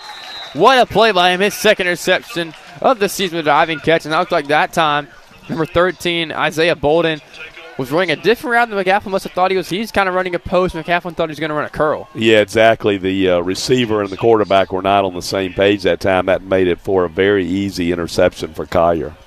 Yeah, either way, a fantastic takeaway by the Briarcrest defense. They're second in the game. That was one of my keys for them. You have to make big plays, got to get turnovers, and you got to make Alex McAlpha uncomfortable. And you're 2 for 2 right there with those keys to the game. You're making him uncomfortable throwing 2 picks, and he's under some pressure as well. So Blake Clarkson now trots back out. His 4th drive of the night. Let's not forget, this is an offense that's put up over 100 points the last 2 weeks. Yeah, absolutely. 59 and 58 points respectively. So this is a very good offense. Clarkson now, 2 receivers on each side. He's got Fenton Williams back in the game in the backfield. Play action pass. Screen pass to Carroll to the 40, to the 35, to the 30. Just shy of the first down before he's finally taken down for the Eagles by number 3, Dwayne Mosley. He's had a fantastic game on the defensive side of the ball. And by the way, we honored the Lady Saints volleyball team for their state championship. There was a big game earlier here, but the Lady Saints soccer team got a big win over Innsworth. Yeah, fantastic job by them. Allie Howard, sophomore, daughter of former U.S. men's national team goalie Tim Howard, with the 2 goals for the Lady Saints as they move on to the state semifinals. Fenton Williams now on the carry. Should be enough to pick up the first down, and they marked it 2nd and 1 after the big screen play by Carroll. We'll see. They might have to measure this one. It's going to be very close. Yeah, we talked about the Saints winning tonight and then playing a good game next week, maybe winning against Innsworth and to get some momentum. Another thing that would be big for Briarcrest in the playoffs, Fenton Williams. He hasn't been playing much this year. If you can get a 3rd running back established, that's going to be a huge problem for some teams. Clarkson, they give him the first down, rolls out left, has a man. Intended target was Jack Gleason, a junior receiver. Hadn't seen much playing time as well. Great coverage, though, by the Eagles from number 23. Tony Gerard, a junior defensive back there. Limiting the room there by Jack Gleason. Not a bad throw from Clarkson. It's a little bit too low. 2nd and 10 now for the Saints. Just under 5 minutes to go here in the first half. And guess what, Parker? Another flag? Yep. It's getting now where Nate Bledsoe just picks up the flag and hands it to the ref. That's the second time I've seen him do that. Yeah. Number 59 on the offense. That's going to be a holding on the freshman offensive lineman for the Saints. A.J. Amos is making his first start for him. That's a big opportunity for him. So they're going to back it up to about 1st and almost 20.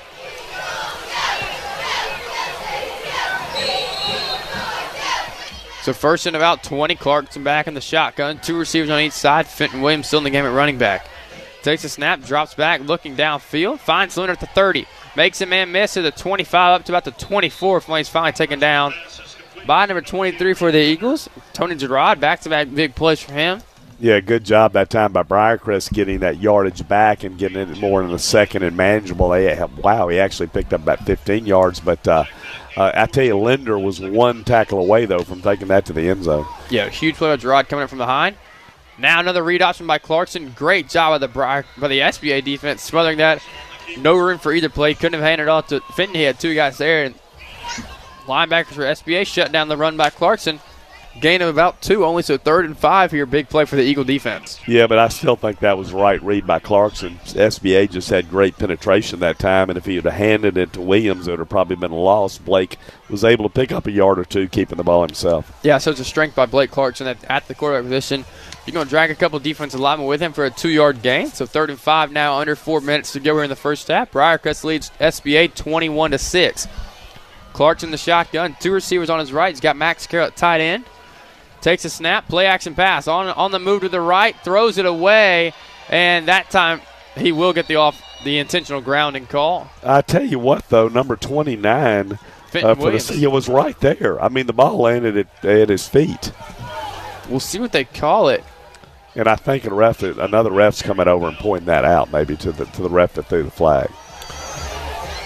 The head judge did seem very confident of throwing that flag, but I don't know if he saw Fenton Williams or not. We'll see if they still call it intentional grounding. And they do. Wow. Huge break for the Eagle defense, and I don't really understand that. And as you said, Josh Fenton was in the area.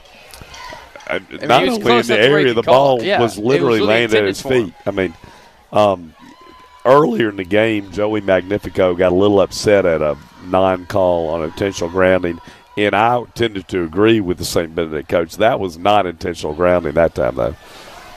But the referee thinks it was, so that's all that matters. Is a loss of down, so now 4th and long for the Saints. 4th and about 14, almost back to where we were at the beginning of this drive, so 4th and 17 actually. Offense will stay on the field. He might see one of those pooch punts from Clarkson. We saw that in the pure game. No, he's dropping back to pass. A lot of time going deep. Has Lund in the end zone, and he dropped it. Almost had a beautiful catch. That was a beautiful ball by Blake Clarkson. Reed Linder just cannot control it. Great over-the-shoulder throw. And you hope Reed's okay. He landed in that sand pit. He got up and then fell back down. Let's just hope he's okay. Yeah, it's not the place you want to fall down there. Tough. Looks like he's going to be okay, kind of shaking it off. Now the trainer, Alex, going to be checking on him. That's really frustrating from him. But that's an interesting call by Coach Stewart, too. 4th and long. I know it was kind of in that no man's land, but leading 21-6, interesting call. Put it to you that way. Yeah, they have been really risky and taking a lot of shots here in this first half. Not bad when you're up by 21-6, but really the difference was also hurt them right there. So now after Scaflin, 3:22 to go in the first half. He gets back on the field. SBA will get the ball. Screen pass out wide. That's number 11, Adam O'Brien. Swing pass to Willis. Willis, excuse me. For short gain. Caden Willis on the reception. Short gain by him. So Caden Willis is 11. At least that's what Monty Manguno just said. We got confirmation, I guess, from their coaching staff. Yeah. So it is Willis at number 11 tonight. Nice game before he's finally taken down by John Richard Odell, who's had a fantastic year for the Saints. 54 tackles, 7 tackles for loss, 3 sacks. Nothing but positive things for him coming into tonight. McGaffin now got trips light. Low snap, bobbled it on the ground, handed it off to Adams. Breaks the tackle, and Odell pushes him out of bounds at about the original line of scrimmage. So it might be 3rd and 10 here. Great play by him. Got to get that figured. That's the second time they've kind of had a low snap now for the Eagles. Yeah, Antonio Adams, that time as he ran out of bounds, knocked the line. He's knocking down Saints players, and that time he took out the linesman over there. He's back up, though. Tough guy. You got to be tough to play that role. Like I've said earlier in the season, there's something nice about it in this world with all this technology that is still 2 men in a chain. Still the simple things in life that make it nice in football. Absolutely. 3rd and 10 now, right at 2.5 to go here in the first half. McGaffin in the shotgun. He got Antonio Adams on his left hip. Briarcrest defense showing a little bit of pressure. Delayed blitz coming. And we got a whistle. And everybody's just confused on why those whistle blown mid-play. Yeah, John Richard Odell It was a clean play. It was before now he's the dropped whistle. the flag. Yeah, well, he hit that kid awful hard. Now, the whistle hadn't blown yet, but it's the ref on the other side of the field that threw the flag, so I don't think that's what it's for. That play just didn't make any sense. The flag was thrown in the middle of the play, and there was a whistle as well. It is a false start. They just called it a little bit too late. You don't really see that often. Either way, nice break for the Saints. 3rd and 15 now. I think the refs are getting paid by the penalty. They might be. The more flags they can throw, the better, I guess. You know. Or the longer they can keep us in the stands, or the press box in our case. 3rd and 15 now. Saints don't show as much pressure. The screen pass out wide to Adams. Trying to cut outside and shoved by Collier, and he's finally taken down by him and Max Carroll as well for a gain of about 1. Great job by the 2 star secondary players for the Saints, closing in on their very talented running back, Antonio Adams. This will force another punt now for the Eagles. It'll be number 22, Tyler Westfall on the kick. Yeah, that was a beautiful job that time by Collier because he came up and made the initial hit. But the running back, Adams, as he tends to do, did not go down immediately, but Collier really stayed with it. And then, of course, he had Max Carroll come in to help him finish it off. Yeah, I don't think anyone out here wants to get tackled by those 2 very talented players. So 4th and 16 now. Timeout. Briarcrest will stay here with this one. About a 30-second timeout. They're already getting ready to go back out there. So 2 minutes, 11 seconds to go. You get it with about 2 minutes, Josh. Do you try to push the ball downfield and get another touchdown here right before the half? Oh, yeah, I think you do. Briarcrest should get, with even though St. Benedict is, kicking from the balls out at the 28, their punter really hadn't shown that he can kick it deep, and then you've got both Salim and Linder. So I say all that to say this. I think the Saints will get good field position. Yeah, I think you go for it. Yeah, so you also still have 2 timeouts that you can use to your disposal. And Linder and Salim are back at only their own 45-yard line, so expect great field position for Blake Clarkson in the offense. St. Benedict's really had difficult getting the right personnel in the field all night. Yeah, they've been struggling here, especially on special teams right now. Westfall, good snap. Almost got it blocked by Ken LaRusso. High, wobbly kick. Linder will catch it at his own 48. Gets to the 50, to the 45, to the 40, to the 30, to the 35, 20, 15, 10, 5. Touchdown, Reed Linder. What a play by the Briarcrest special teams coverage. Fantastic kick. It wasn't a bad kick, wobbly kick, but Linder makes the most of it and gets a 52-yard touchdown return, and Briarcrest now leads 27-6, and they don't need those 2 minutes and 11 seconds. They just needed one play by Reed Linder. Okay, my voice is bad tonight, so I'm just going to say 3 things. D1 player right there. Absolutely. There's no doubt in my mind that this kid needs to be playing at least mid-major Division I football. He is a special talent. I think every college in America that is not taking a chance on him is missing out on this very talented player. Are you listening? University of Memphis? Just throwing that out there. Ole Miss. Auburn? I would love him at Auburn. He'd be a playmaker. And Reed Linder now, his 6th touchdown of the season, his first one on special teams. Allen's PAT was a lower kick. And Coop Brown makes his 4th PAT of the night. Now Briarcrest leads 28-6 with 1:57 to go in the first half. We'll take a timeout here. You're listening to Briarcrest football on the Mighty 990. All right, and we're back here at Clayton Field. Briarcrest leading SBA 28-6 here on senior night for the Saints. We got to honor the football players earlier before the game. Now we get to honor the rest of the fall sports staff, including the cheerleaders, during halftime. And I want to tell our listeners that our own Parker May was honored by the football team along with all the other seniors for the great job you've been doing the last 3 years on these broadcasts. Yeah, I appreciate it. It was a very special night. Very happy to be a part of this team, and it's been a really special blessing for me. It's Coop Brown, and we're back to the pooch kicks. Caught at the 20 by Adams. Up to the 30, to the 35, almost to the 40-yard line. That was Antonio Adams here on turn. Great return by him. 20-yard return. Now he's making an impact on special teams as well. You know, again, I said earlier I'm not an expert, but I do not understand that pooch kick in that situation. The Saints have been kicking it deep all night and have been getting excellent job by their kick team. And the first time they pooch kick, they give St. Benedict great field position. It's almost been a touchback every time. I think the worst time Cooper Owens kicked it, they got them on the 20-yard line, and now SBA will start at their own 40-yard line with still a minute 49 to go, and they have one timeout to their disposal. Still a big chance for them to get some points on the board before half. Briarcrest will get the ball to start the second half, however. McGaffin drops back to pass. They were back in that double stack formation, looking deep, rolls out right. Brandon Myers with a big tackle there, brings him down from behind. A very impressive play by him. He just continues to impress me every week, Josh. I mean, 31 tackles, 12 tackles for loss, 6 sacks commands it tonight. Makes a big play there. Now we're going to get a timeout on the field. Yeah, so Briarcrest not satisfied with the 28-6 lead. They're going to try to tack some more points on before halftime. Yeah, something you would expect something like this from Briarcrest, that you think they'd be content trying to make it stop and see what happens. Sometimes I'd wait and see what happens after second down. Right. If they make a big play here from the Eagles, you kind of regret that timeout, but either way, shows the faith Brandon Tucker and Brian Stewart have in their defense. Yeah, that's what I was just about to say, Brian. Coach Stewart and Brandon Tucker have shown a lot. When they went forward on 4th and long, I think the confidence in the defense was probably the biggest reason they did that. Yeah, especially after giving that touch on the opening drive, the continually faith and trust they have in this defense really impressive. Looks like all the fall athlete parents are about to come out, as I guess those young people are going to be honored at halftime. Yeah, we got our cheerleaders, volleyball players, soccer, golf, and cross-country athletes will be honored during a short ceremony at halftime. Now we're back ready for action. Minute 34 to go left in the first half. 2nd and 9 for the Eagles.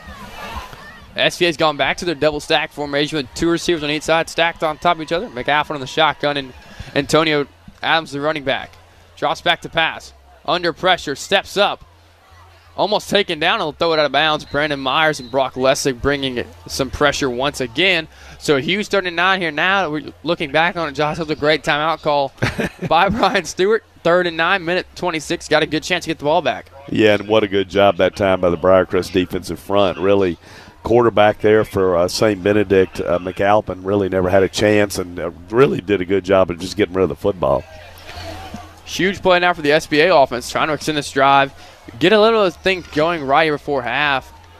After scoring the first 6 points, Briarcrest come out, scored 28 unanswered. 39 here, McAlpin. Now they'll change up the formation. Trips to the right side. Single receiver on the left. Adams still in the game at running back. One receiver almost looks offsides down here. He is offsides, yeah.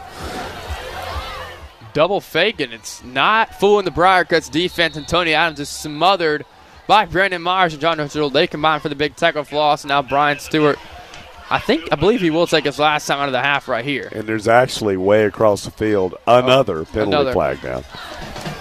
Could be a face mask or a holding. We'll see what the call is. Illegal formation.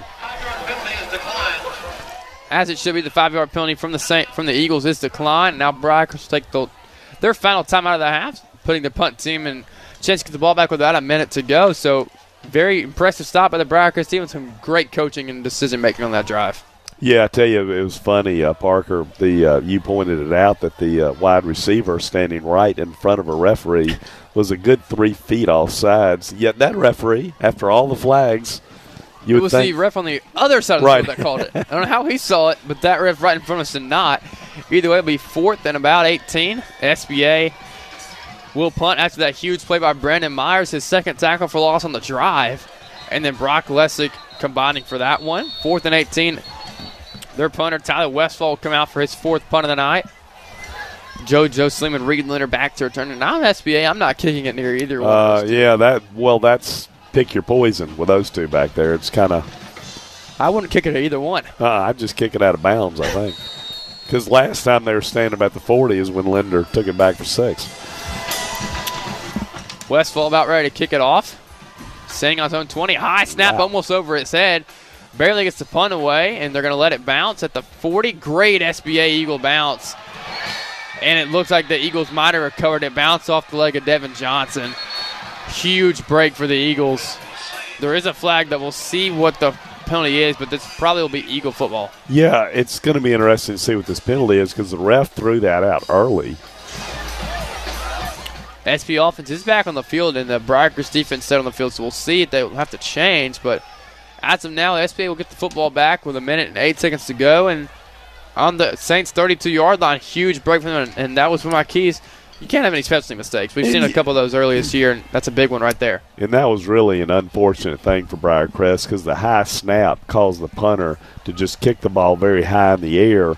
And then when it landed, it just took a wicked St. Benedict bounce.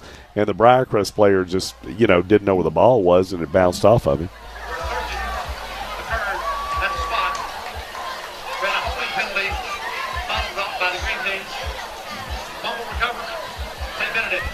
After the 2 penalties, it is still SVA football after the recovery.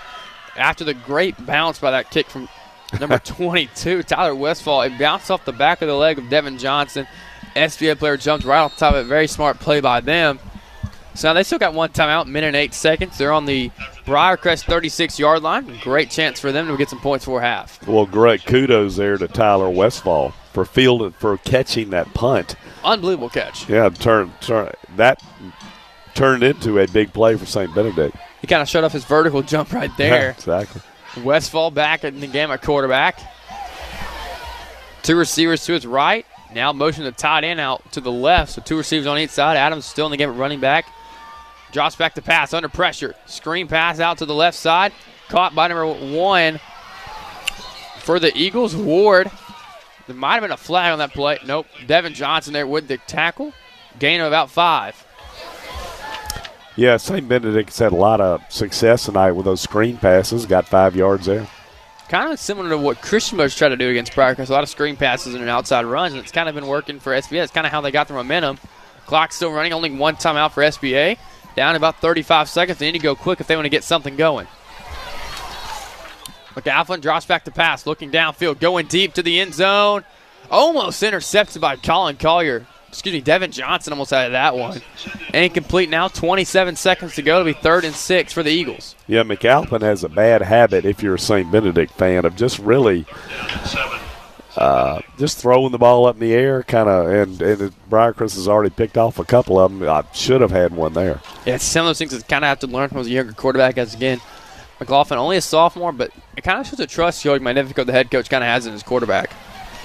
So big 3rd and 6 play now for the Eagles. 27 seconds to go in the first half. SBA trails Briarcrest 6-28. McAlpin got trips right. Single receiver on the left. Low snap. Drops back under pressure. Be a screen pass and just kind of throw that one away. Adams was not ready for that football. 3rd and 6 on the 32-yard line. 21 seconds to go. We'll see how they play this one out. Yeah, Antonio Adams that time really just never had a chance. It's actually going to be 4th down. He was a little slow marking that. So I would assume 4th and 6 at St. Benedict will I haven't might have seen seen the offense on the field. Right, yeah. Looks like that's what they're going to do here. McLaughlin goes to the sideline, get the play call from their offensive coordinator. Yeah, Antonio Adams on that last play, the Briarcrest, they tried the screen pass, but the rush got in there too quickly for him to be able to get open. Offense stay on the field for the Eagles, McLaughlin, and now there's going to be a timeout by the Eagles. They'll take their last one of the half. They kind of waited to the last second on that one. Play clock was down to 2 seconds, so smart by them. 21 seconds to go, and we'll keep it here. And what's been the most impressive thing about this kind of comeback, if you will, scoring 20 unanswered for the Saints? Well, I think one of the things, the big key to it, Parker, has been the Briarcrest coaching staff has been very aggressive all night. I mean, they've gone forward on 4th downs. Even though it kind of came back to bite them a little bit there, they were calling timeouts early, and to get the ball back.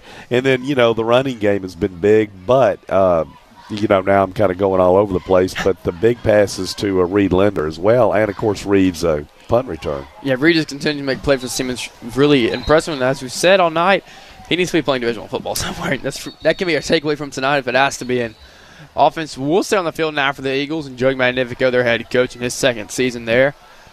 One thing, Parker, early in the year, Briarcrest was really having a lot of trouble, special teams, block punts, and just a lot of mistakes. They have really cleaned that up, and now it's become a strength of the team. It has become a strength. That's why I was so shocked to see that error right there on that last play. That was just kind of unfortunate, though. McGaffin now back in the shotgun, looking to throw. Quick pass out there to incomplete right through the hands of number 11. Unbelievable. Caden Willis had a chance, might have even had the 1st down. And now the offense going on the field, and you might just need to knee this out here for Briarcrest. Yeah, go to knee, leading 28-6. Only about to 15 seconds to go? Yeah, 15 seconds to go here. Kind of smart here. Just go to the half with your leading. You'll get the football back, start the second half, so a huge chance for them as well to extend it. Clarkson's been very well tonight. I just feel like a lot of people are still a little bit low on him, underrated as people still think of him as a linebacker, backup quarterback. This is a legit quarterback, and people need to start taking him seriously. He's playing very well tonight against a pretty good Eagles team. He plays within himself. Yes. He doesn't try to do things that he can't do. Doesn't try to do too much, and Briarcrest is kind of going a little bit spread here. They subbed in their deep threat, Caleb Donaldson. Clarkson was rolling out, and that's going to be a false start. We were saying we thought they'd take a knee, but Robbie Donaldson and Coach Stewart had something else up their sleeve. Yeah, no timeouts, so you're going to have to do something pretty quick here. I don't know. No flag on the play, I don't think the refs are ready. Yeah, still 1st and 10, 14 seconds to go here in the first half. Clarkson at the 32-yard line. Donaldson on the right side, trips left, Sleem in the backfield. Clarkson takes a snap, rolls out to the left. Looking to Devin Johnson on the sidelines, through his hands, and a big hit from number 3 to Wayne Mosley on the incomplete pass. 8 seconds to go, so we get one more play out of this. Now you might just need to take it to a knee. You'd think so. It looked like they were trying to set up the old hook and ladder that time, and we're going to get it to Johnson on the sideline. Max Carroll was kind of hanging back behind him, but the pass was high. That's why that play would at least gotten you closer to where you had a better shot at a Hail Mary downfield with Clarkson's big arm. Still 2nd and 10, 8 seconds to go. Back in the same formation now for the Saints. Clarkson takes a snap, rolling out again. They might try the hook and line. Nope. Clarkson's going way downfield. Has Donaldson. Almost had him in stride. That would have been a huge play. That'll be another half. Briarcrest leads 28-6 going to the half, and we'll throw back to Josh Rivera for the halftime show. From the Mighty 990 Broadcast Center, it's the Peer Financial Advisors Halftime Show. Peer Financial Advisors. Plan, invest, evolve, retire confidently with Peer Financial Advisors. Here's Josh Rivera. Welcome back here to the halftime show in the Mighty 990 studios. Briarcrest currently leading the St. Benedict Eagles 28-6. Really big, impressive first half for the Saints. I want to give a big shout out to Max Carroll, who's breaking some records, all-time receiving catches in Briarcrest history. So, and also just, really nice to do it on senior night over there in Briarcrest. So, really great stuff going on. It looks like Briarcrest is going to hopefully pull away. With this big lead, you got to imagine that they're going to secure this lead until the end of the game, which is exactly what they needed to do. One of the points I had for this Briarcrest team was to go ahead and make it a quick game. A win here would be 3 wins in the last 4, which could be just the momentum that you need facing off against Ensworth next week, and then, of course, the playoffs. And you want to make sure you have a win, at least in the division, because if you drop this game, you're winless in the division for sure, and that's not going to be the case, at least right now, for Briarcrest. So 28-6, Saints leading. We're going to jump into some other scores, and we're going to start out with last night. We had several games happening last night, and we're going to start with Wooddale and Craigmont. Wooddale still has not been able to capture their first win of the season. They're currently 0-9. They fell to Craigmont 0-48. So Craigmont beating them by 48 points in a shutout win. Craigmont advancing to an 8-1 record. Really, really incredible season for Craigmont. Did not see this coming, and a lot of people didn't see this coming. This is one of the best seasons they've had in quite some time. And so congratulations to the Craigmont to Craigmont's football team. Still got some games left to go, but having an 8-1 record ahead of the playoffs is really, really huge for them. Southwind and Overton. Southwind winning 28-6 last night. Southwind securing a 7-2 record, and then Overton dropping to 3-6. And then we have Hamilton and Trezvant. We have Trezvant losing to Hamilton 28-12. Both teams now 3-6. You have Lausanne. Lausanne's 7-1 after last night's victory. They beat South Gibson 35-14, and now South Gibson is looking at a 5-4 record. We also have MUS and Pure Youth Academy. MUS winning 28-7. MUS improving to 7-2 overall, and Pure falling to 2-7. Then we also have MASE. They beat Halls 56-0. And now MASE, they are actually a 9-0 team. But like I said, for a lot of people, they're just not in that top 3 range because of the teams they've played. They've kind of played some weaker teams compared to some of the other teams in Memphis. But it does, 9-0 still means 9-0. So they're still a top 10 in my book and for a lot of people's book as well. You also have, we're going to jump actually into some current scores. These are some of the games being played right now. Bartlett and Collierville, one of the biggest games going on in Memphis right now, both tied 7-7. Kind of what I expected between those two football teams. Then you have Lake Cormorant and New Hope. Lake Cormorant leading 28-3. We also have Houston High School over there in Mississippi, not the Houston Mustangs. This is another Houston team in Mississippi. They're playing Ripley, and Houston's leading 13-0 against them.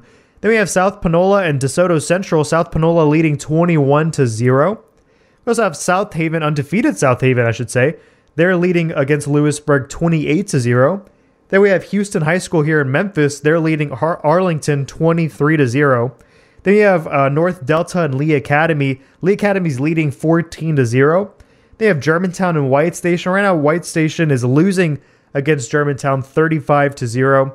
Christian Brothers and Central. Christian Brothers leading 35-0. Really big for them. They definitely need that win as they're a 4-4 team right now.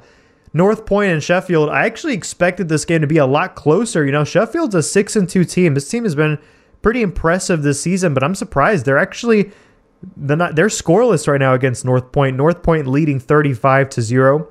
They have Haywood and Covington. Again, Covington really, really needed this win because they're one of the top teams in Memphis, but they're losing right now to undefeated Haywood 20-0.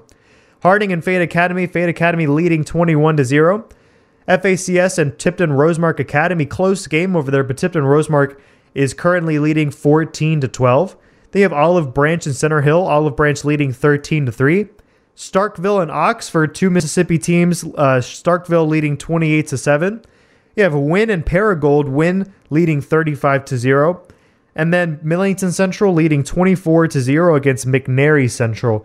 So that's going to be it for the scores in the halftime show. We're going to come back and we're going to talk about some of the players of the week candidates and, of course, the player of the week for the fan vote over there in the Daily Memphian. They have really great stuff. And I want to highlight some of the top players from week 9, the week that we actually didn't broadcast because it was a bye week. So I want to fill you in on some of the top players from last week's scores that you may have missed out on. And then after that, we're going to talk about the Mighty 990 top 10 rankings, my personal top 10 in the city of Memphis. We'll have all of that and then a quick scores recap after this commercial break. Now, back to the Peer Financial Advisors halftime show with Josh Rivera. Welcome back to the halftime show here, sponsored by Peer Financial Advisors. Plan, invest, evolve, retire confidently with Peer Financial Advisors. And right now, before we jump into some of the players of the week, I want to give you a quick recap of Briarcrest and St. Benedict. Right now, Briarcrest leading 28-6. We have a whole other half to go. It's senior night over there in Briarcrest. And congratulations to Max Carroll for being the all-time receiving catcher in Briarcrest history. Really big stuff for Max Carroll, a great wide receiver over there for the Saints. We're going to jump into, like I said, the player of the week. Last week we didn't broadcast. It was a bye week for Briarcrest, and we missed out on some big games. But, you know, the voters, they definitely made it clear who they wanted as the high school football player of the week for week 9. And that goes to T. Perry. T. Perry is he's the running back for MUS, and they had a really, really big game coming off of they came off a really big game in last week's victory against Christian Brothers High School. It was a close game, 21-14, big rivalry over there, but they kept the ball for over 33 of the 48 minutes, and they had a lot of big scoring drives, and that includes Perry's. His running was really crucial to the effort of their victory. And you look at his stats, you know, he had 102 yards, 34 carries, and he had scored 2 touchdowns. And one of those touchdowns is actually the game winner midway in the fourth quarter. So really big for T. Perry as, you know, MUS improved to a good record. You know, they actually improved their record to 6-2, and they put them in a position to finish in the top of their region if they can obviously pull away against Brentwood Academy next week. So really big stuff over there for the MUS running back T. Perry. And some of the other players that actually were in consideration were Antonio Adams for St. Benedict, who's actually playing tonight versus Briarcrest. You look at Antonio Adams, he got into the end zone 3 different times to help that team beat Bluff City for their second straight victory. He scored on a 4-yard run. He caught a 98-yard pass, and he returned 61 yards as the Eagles pulled away in a big game for them last week. So really big stuff. Adams had 258 all-purpose yards. And then we're going to go down to Cordova. Devondre Collins, he was really, really good for the Cordova Wolves in a non-region game against Kingsbury. He actually completed 12 out of 15 passes, nearly 300 yards. He had 282 and then 2 touchdowns when they won their second win of the season, 40-12. Big stuff for Devondre Collins. He was in consideration. Jamarion Dowell for Covington. This is the Mr. Football who he actually had a really great game against Dyer County. He ran for 132 yards, 15 carries, 4 touchdowns, and that was their 7th straight victory. Unfortunately, right now Covington is down against Haywood 20-0, but especially last week, Jamarian Dowell, he had a really, really big game. Unfortunately, he wasn't able to pull away. Kevin Garrett for Kip Academy, he's one of the actual big standout freshmen in the area. Really big win against MLK Prep, and he had 217 yards, 9 carries. He actually scored on multiple runs, 91, 5, 9, and 75, and he actually threw for 62 yards in that 44-6 victory. And then, of course, Jack Patterson for North Point. He's actually the area's leading passing leader, and he had completed 14 out of 21 passes for 204 yards and a touchdown as that North Point team, they got their first Division II AA West region victory of the season, winning 20-17 over ECS. Now, one thing that I do want to jump to is actually the AutoZone Liberty Bowl All-Star coaches that were nominated that were actually going to be leading the All-Star game. And so congratulations to Tyler Gold and James Thomas, who both are going to be named as the head coaches of the AutoZone Liberty Bowl High School All-Star game. So congratulations to them. That game's going to be on December 10th at Stokes Stadium. That's going to be played at MUS. And so both coaches, they're going to be attending that game. Really, really big stuff for them. Assisting Gold on the blue team is going to be Collierville's Joe Rocconi. We have CJ Marshall of Bolton also joining. Whitehaven's Rodney Salisbury. And then Slade Calhoun of Mumford. Really well deserved for Mumford over there. And then Tommy Miller of Arlington. And then on the red team for Thomas's team, his assistants are going to be Frederick Copeland of Fairleigh, Joe Magnifico of St. Benedict, and then Melrose's Derek Bobo, and then Keith Settler of Cordova, and then Mitch McDaniel from FACS. So really big stuff for those coaches over there. That game, again, is going to be at 2:30 p.m. It's not going to be until December, so that game's not going to be until December 10th again at Stokes Stadium over there in the MUS campus. But it's going to be a 2:30 game. It's going to be $10 tickets, $5 for kids under 6. And if you look at last year, the blue team did win last year's game 37-0. And that's going to cut to the Reds lead in the all-time series to 10-9. So that's going to be really exciting to see what happens over there in December for that All-Star game. But well-deserved for these coaches. Really big stuff for them. Excited for them. And when we come back, guys, I'm going to finish off with my Mighty 990 top 10 teams in the Mid-South in Memphis. And then give you a quick score recap before we toss it back to Josh Davis and Parker May for the second half of Briarcrest and St. Benedict. Guys, we'll have all of that when we come back with this commercial break. Now, back to the Peer Financial Advisors Halftime Show with Josh Rivera. Welcome back to the halftime show here in the Mighty 990 studios. And I definitely want to jump into my Mighty 990 top 10 teams in Memphis. We're going to jump to number 10, Melrose, who've had a really impressive season. Melrose, for me, they're right on the outside of number 10. A lot of teams didn't make it, but I think there's a lot of really good football teams in Memphis. So number 9, I do have Germantown. They did slip a little bit. They actually were in contention for top 3 for most of the season until they dropped 2 games in a row, which has been really tough for the Red Devils, although they are currently leading White Station 35-0. But this is beforehand. This is before all these games. Germantown is my number 9 team. Then we have MASE. Again, an undefeated team, but MASE, again, they've played some pretty lackluster teams, so I don't have them in the top 5.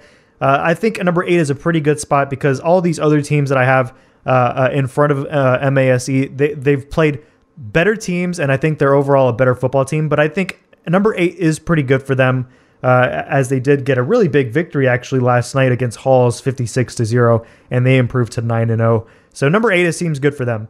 MUS, they're number 7. They actually improved to a 7-2 victory record with their victory against Peer Academy 28-7. They're my number 7 team. They've actually rallied back from kind of a weird stretch, MUS, but I think a number 7 is very deserving. Number 6 is Bartlett. They've actually had a really great season so far. I think Bartlett is well deserved, but not close enough to get to that number 5, to that top 5, because I have 5 with Houston. I think Houston has shown time and time again they win the big games. Houston's a really good football team. They have a lot of big weapons. Damon Cisa being one of them. for sure. I think this team is loaded. I think they're able to beat any team. So I think 5 suits them just right. Number 4 is Covington, who's actually losing right now against Haywood 20-0. But this team has been really impressive over the stretch of the season, but not as impressive to me as Collierville, who's number 3 on my rankings. Collierville, they did slip up and lose one game, but I think with that game aside, they have definitely dominated the entire season. And granted, they did play some easier teams, but they took care of business when they needed to. Unfortunately, they weren't able to get it done just one time this season, but definitely a great team at number 3. Number 2, Lausanne. And Lausanne actually started the power rankings for a lot of rankings at number 1 before the season started, and they dropped. They actually lost to Bartlett early in the season, and they went from number 1 to like 5 to 7 for a lot of people. But now they're back for me in number 2 because that one loss against Bartlett was the only time they slipped. They've dominated the rest of the season. So I think that number 2 seed fits them well. They have an incredible quarterback, that Ohio State commit, and he's been playing just incredible. And then, of course, number 1, I think you expected this, Mumford. They're the top team in football in Memphis. Mumford has just absolutely dominated the entire season. It seems that they're going to be one of the only teams in Memphis to have an undefeated record. Great play from the Mumford Cougars. I think they've definitely deserved to be that top spot as we continue the rest of the season. I'm just going to fill you in on some last-minute scores just so you're in the know, and then we'll throw it back to Josh Davis and Parker May. Bartlett and Collierville, they're tied at 7-7. Lake Cormorant and New Hope, 28-3. Houston, Mississippi, and Ripley, 13-0. Houston's leading. South Panola and DeSoto Central. South Panola is leading 21-0. South Haven and Lewisburg, undefeated South Haven, they're leading 28-0. Houston and Arlington, Houston leading 23-0. Lee Academy and North Delta, Lee Academy leading 14-0. Germantown 35 to White Stations 0. Christian Brothers and Central, Christian Brothers leading 35-0. North Point and Sheffield, North Point leading 35-0. Haywood and Covington, Haywood leading 20-0. Fayette Academy and Harding, Fayette Academy leading 21-0. Wow, a lot of zeros across the board. I got to notice that. FACS and TRA, FACS down against TRA 12-14, close game over there. Olive Branch and Center Hill, Olive Branch leading 13-3. Starkville leading 28-7. And Wynn leading 35 to Paragould, who has 0.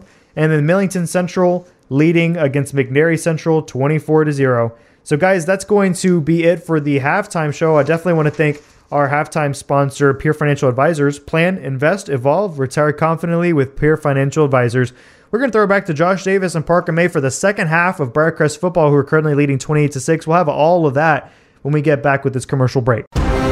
Briarcrest football, powered by EPM Appraisals, evaluating property in the Mid-South. Sponsored by Magnolia Homes. Live life well. Peer Financial Advisors. Plan, invest, evolve, retire confidently. Independent Bank, a better way to bank. Way to bank.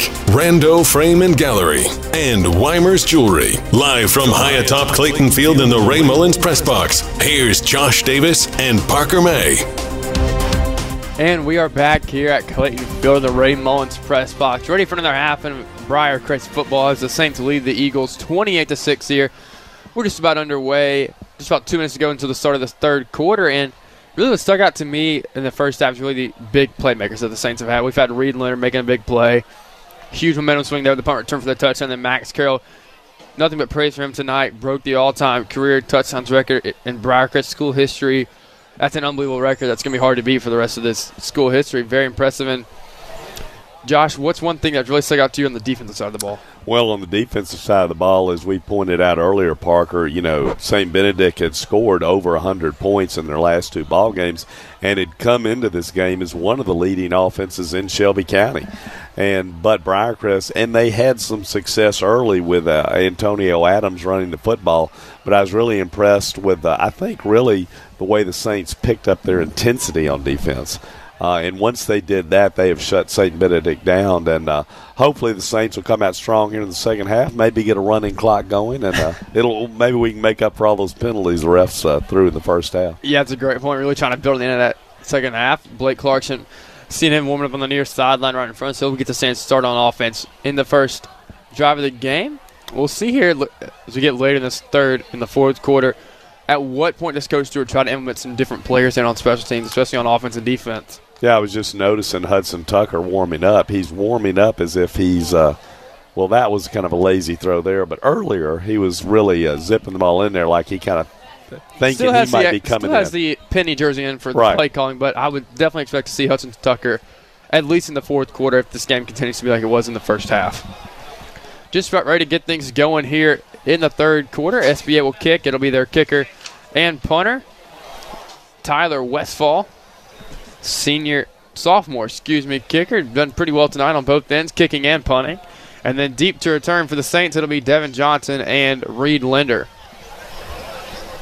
Once again, Reed Linder earlier this afternoon before the game got a huge offer from UT Martin. Huge congrats to him. He deserves that and many more offers to come. Hopefully. I think he deserves them. Very hard worker. All right, just about ready now. Westfall getting lined up. SVA once again struggling to get lined up on special teams. Yeah, we've talked a lot about Joey Magnifico coming back to his alma mater, but they do not appear very well coached tonight. Now this is the only game we've seen, but sure, this is a younger team. They'll take that into account. Not a lot of seniors, a lot of sophomores and juniors getting a lot of playing time under the bright lights here. Now we're ready to go here for Briarcrest football in the second half. Low kick, and they might have kicked out of bounds. And Linder tries to let it go out of bounds, and it finally does with the 5-yard. I got a little bit worried there.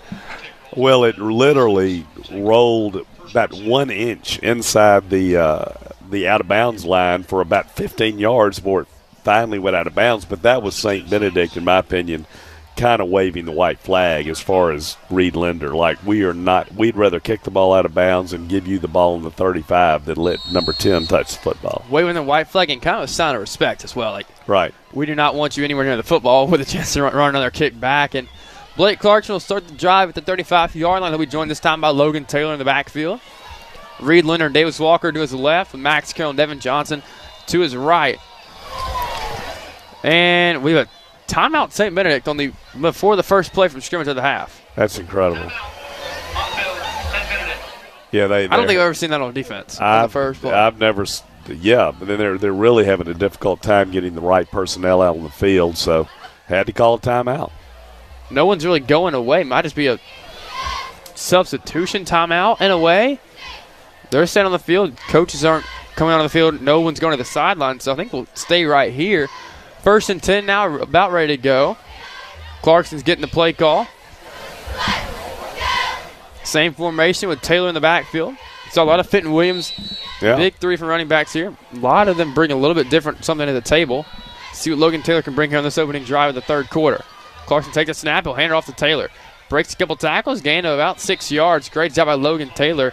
Breaking a few tackles at the line of scrimmage and carrying another defender on his rear to about the 41-yard line for a 6-yard gain. Yeah, good job that time by the right side of the Briarcrest offensive line. Shivers and Bledsoe opened up at a big hole that time.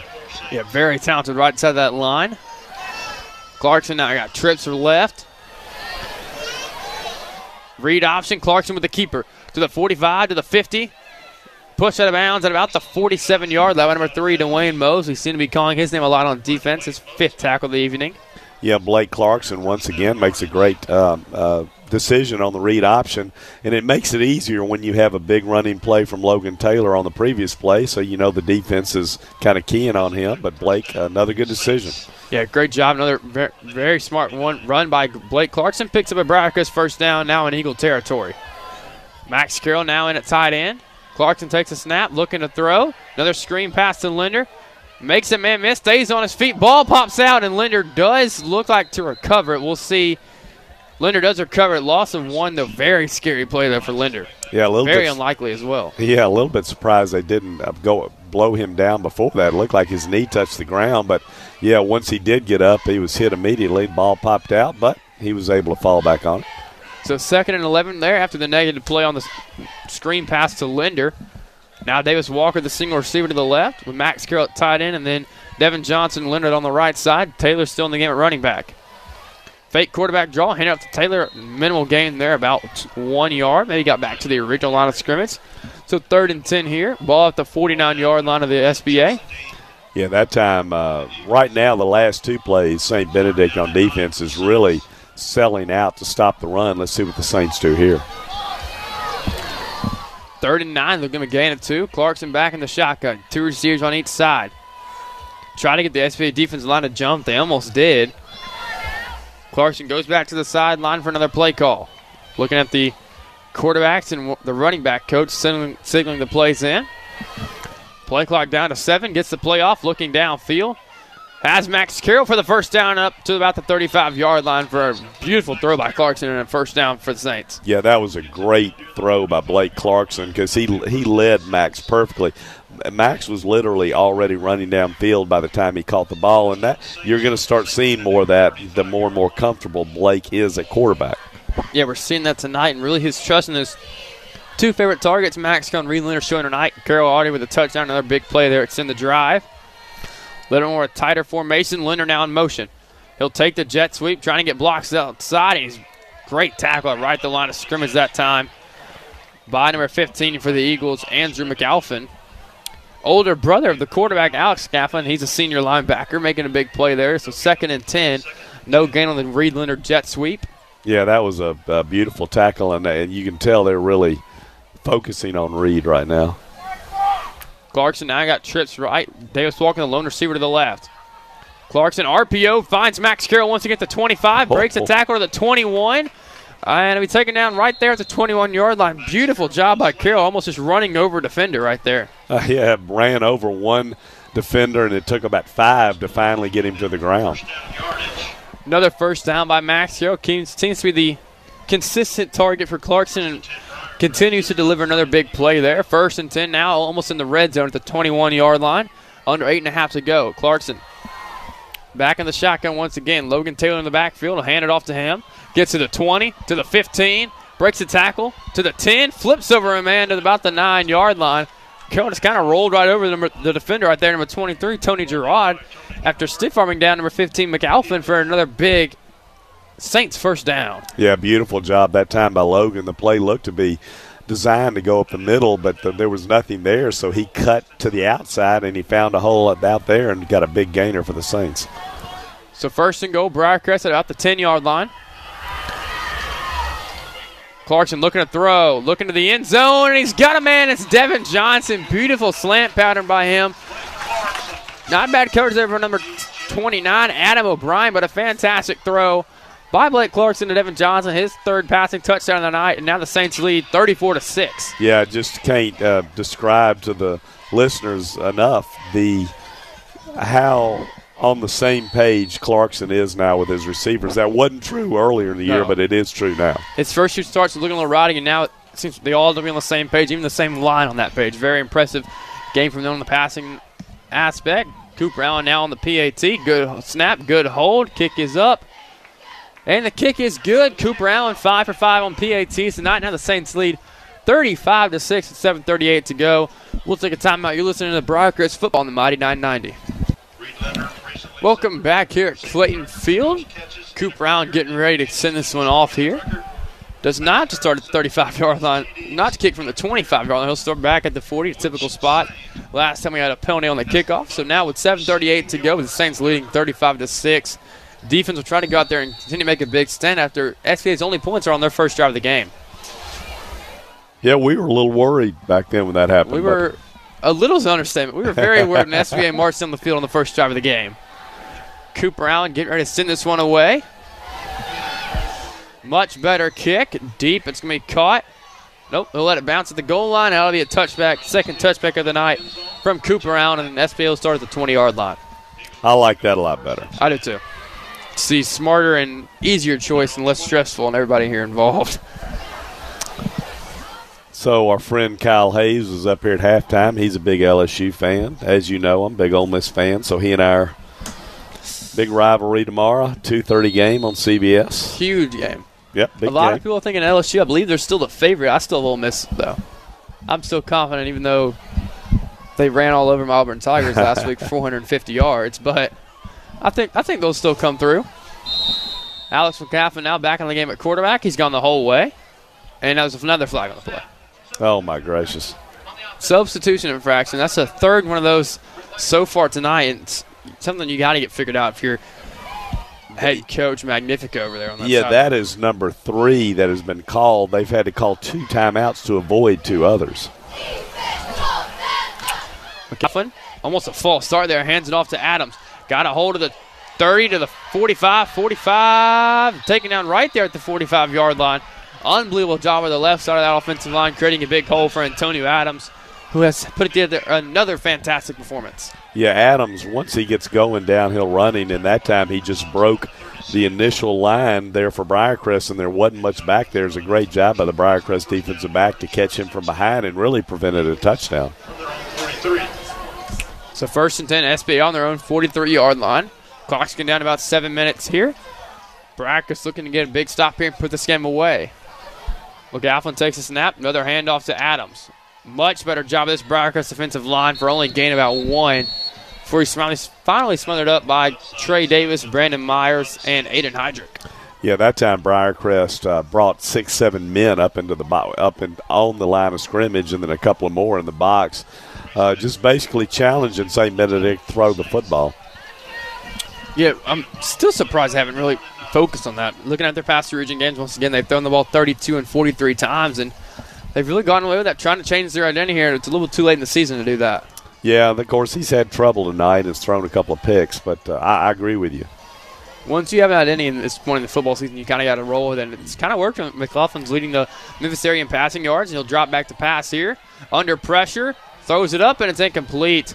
Great job by Brandon Myers getting the quarterback hurry there. Intended target was number 8 for the Eagles, Darian Bell, their junior tight end. So 4th and 9 here. See if they'll leave the offense on the field. I was going to say Myers leads the Saints with 6 sacks. He almost had number 7 right there. Yeah, if the quarterback would have held on to the ball for about another half second, less than that, he probably had number 7. Offense will stay on the field, looks like, for the Eagles. Once again, they're trying to get the substitutions correct. 2 receivers on each side for McLaughlin. Huge play in the ball game here. They go to Wildcat formation. The Wildcat quarterback's going to throw it. Oh. Screen pass is incomplete. We're going to get a roughing the passer. Oh, wow. Yeah, you know, it's funny. It's a late hit on Brandon. I don't know about that.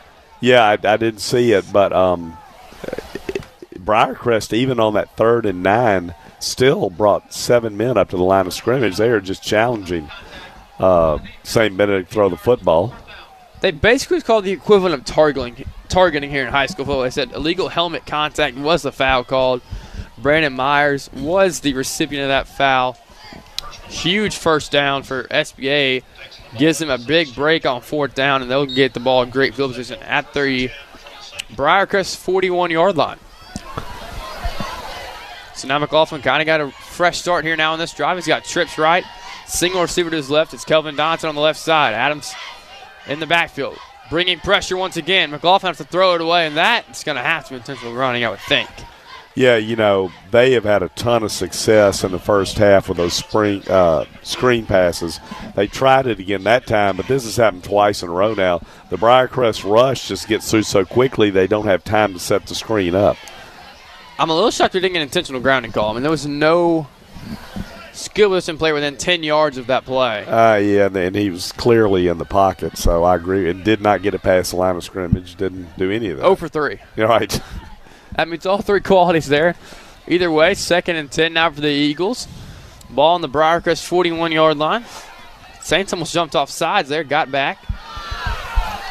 Eagles now with 3 receivers, 1 ton-in. Play action pass, looking downfield. Screen pass actually to number 8 for the Eagles. Darian Bell tied in there on another screen pass out there in the flat. Gain of only about 2 there, so 3rd and 6. And not only has St. Benedict kind of gotten away from their identity, they really seem, even in these long down and distances, afraid to throw the ball downfield. And I know Briarcrest is a great secondary, but once again, passing is your bread and butter. Right. And that's, you're not going to put up, it's hard to put up 59, 58 points running the football. They did that throwing the football. I mean, McLaughlin had 350 yards last week by throwing the football, not running it down. Now, either way, it's working in Briarcrest's favor. 3rd and 10 here. Ball on the 41-yard line. See if they'll throw the ball downfield here and at least try to push it and take a deep shot. We'd only seen them done that once this drive. Low snap, McLaughlin under a ton of pressure. Adams almost had it intercepted. Holden Day can't make the incompletion. Great job by him applying pressure on Adams.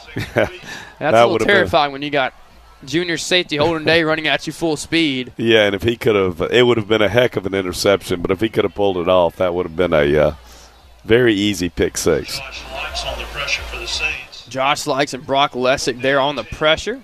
So 4th and 10 now for the Eagles. 4:53 to go here in the third quarter. 4th and 10. They're on the Briarcrest 41-yard line. Offense will stay on the field.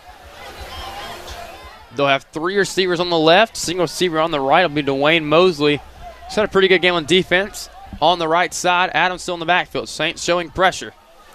McLaughlin takes a snap, drops back. Here comes the pressure. Throw it over the middle of the field, and it's caught. Oh, what a tackle by Colin Collier.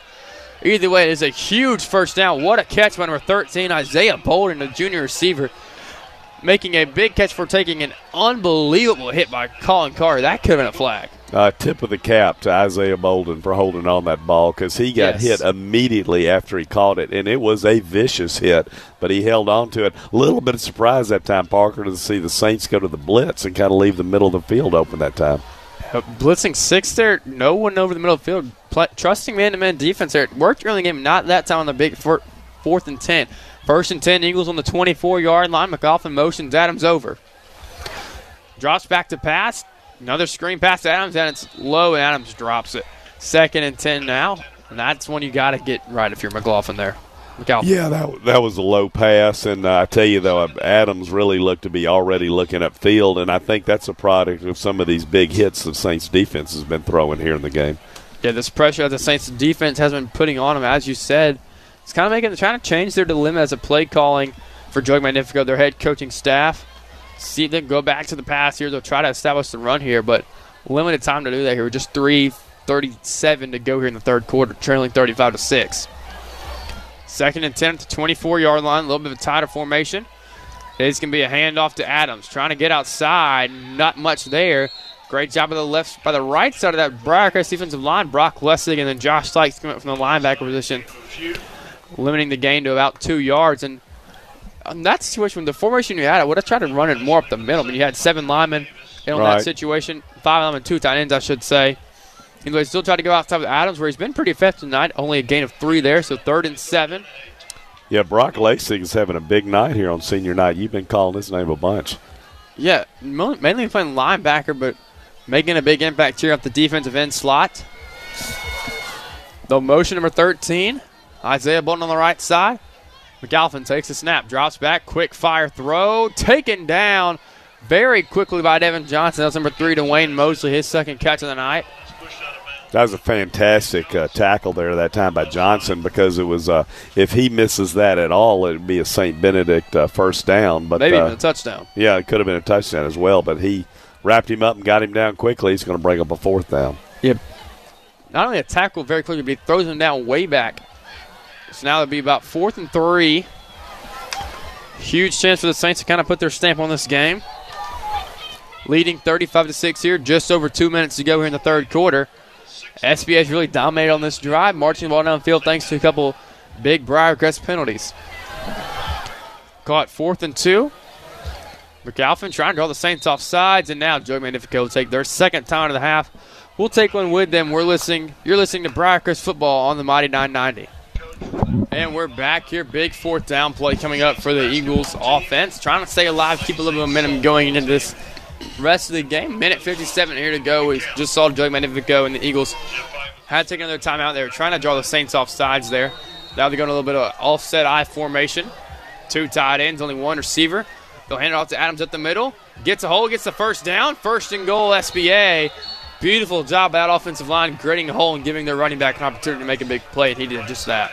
Yeah, that was a nice job by their offensive line. Made it easy for the running back to get the first down. So St. Benedict threatening here in the third quarter. Another handoff to Adams at the middle. That time he's met at the line, breaks the tackle. That time you're kind of glad he broke the tackle. Right. Nate Rennick had him wrapped up right at the line of scrimmage. Runs backwards 5 yards, and Cooper Thompson takes him down for a 5-yard loss. So it'll be 2nd and goal, from about the 11-yard line. Yeah, Adams would have been better off. Of course, he didn't know it at the time, but he would have been better off just going down the line of scrimmage. He broke the tackle and went backwards and ended up with a big loss. Yeah, you wouldn't think you would be upset about your kid breaking a tackle, but a broken tackle leads to a 4-yard loss, 2nd and goal from the 11. Back a little bit spread out. 2 receivers on the left, 2 to the right. Adams still in the game at running back, playing fantastic tonight. McAlpin takes a snap, under pressure, taken down. What a sack by Cooper Thompson. Coming out from the defensive back position. Free safety blitz there, worked to perfection there on the delayed blitz. Cooper Thompson, big sack, 3rd and long. We're going to call it way back about the 20-yard line, so 3rd and goal from the 20. Yeah, of course. He wasn't able to see him, but the quarterback that time, McAlpin, was looking downfield into the end zone, but Adams had actually snuck out of the backfield and was wide open, but with the Saints blitz, he just never had the chance to see it. Huge chance here for the Saints defense to make a big play. This will be the last play of the 3rd quarter. Play clock down to 3, and I don't think they're going to get this play off. They're going to have to burn their last time out.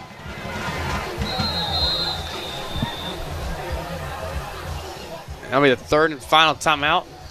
Oh, they didn't get the timeout off. Their running back, Adams, is trying to signal for a timeout. The ref just didn't see it. That's unfortunate. You don't see that too often. I mean, I don't understand any of that. First of all, why not just go and run the play? Well, the quarterback was on the sideline trying to get the play call. I don't know why that's taking so long either. But either way, 3rd and goal from the 25-yard line. You don't hear that very often. Another big chance for the Briarcrest defense. They got 3 deep safeties. Still got 6, 7 men in the box here. 8 now with Colin Collier coming in. Drops back to pass, looking downfield. Brandon Myers coming to make a play. It's tipped, and it's incomplete. Brandon Myers almost had the sack. Colin Collier almost had an interception. Either way, an incomplete pass will bring up 4th and 25. But it's the end of the 3rd quarter. Briarcrest leads 35-6. No scoring in the 3rd quarter. We'll be right back after this commercial break.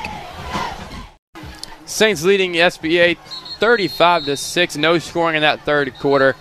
But now a big play here for SBA. They got 4th and goal in the 25. Very unordinary offensive thing on the field for them, I assume. So what are you trying to do here for SBA? Are you trying to prepare for another big region game next week against Christian Brothers? Well, right now, I guess they're going to try to throw in the end zone. But after that, they're just going to have to figure a lot of things out, especially how to get lined up. They've had a lot of difficulty tonight getting the right personnel on the field. Have had to call timeouts, have taken delay game penalties, just a lot of difficulty. Still trying to get lined up. Play clock down to 7. Another wide receiver checks in. 2 receivers on each side. McAlpin takes the snap, drops back under pressure. Ton of pressure. Taken down by John Richard Odell for a 10-yard loss. What a play. Wow. He came out of the linebackers with a delayed blitz. Fantastic play by him. And Briarcrest will get fantastic field position at about the 37-yard line. Have not mentioned Odell that much tonight, but he looked like he was shot out of a cannon that time and just was all over the quarterback for SBA. And, they went how many? They were down inside the 10-yard line. They went back about 35 yards. Yeah, the negative run, and then you had a tackle for loss, sack right there by Odell. Now Blake Clarkson comes back on the field. Maybe his last drive of the game, they can get a touchdown here. Trips right. Single receiver on the left. Fitton Williams back in the game at running back. Clarkson takes a snap, looking downfield. Has time, going deep to Linder. And it's caught at the 20, 15, 10, 5. Touchdown, Briarcrest. What a throw by Blake Clarkson. Puts it over the shoulder to Reed Linder, only to where he can get it. And Reed Linder does the rest from there. A beautiful 73-yard touchdown for the Briarcrest Saints. Now they lead 41-6.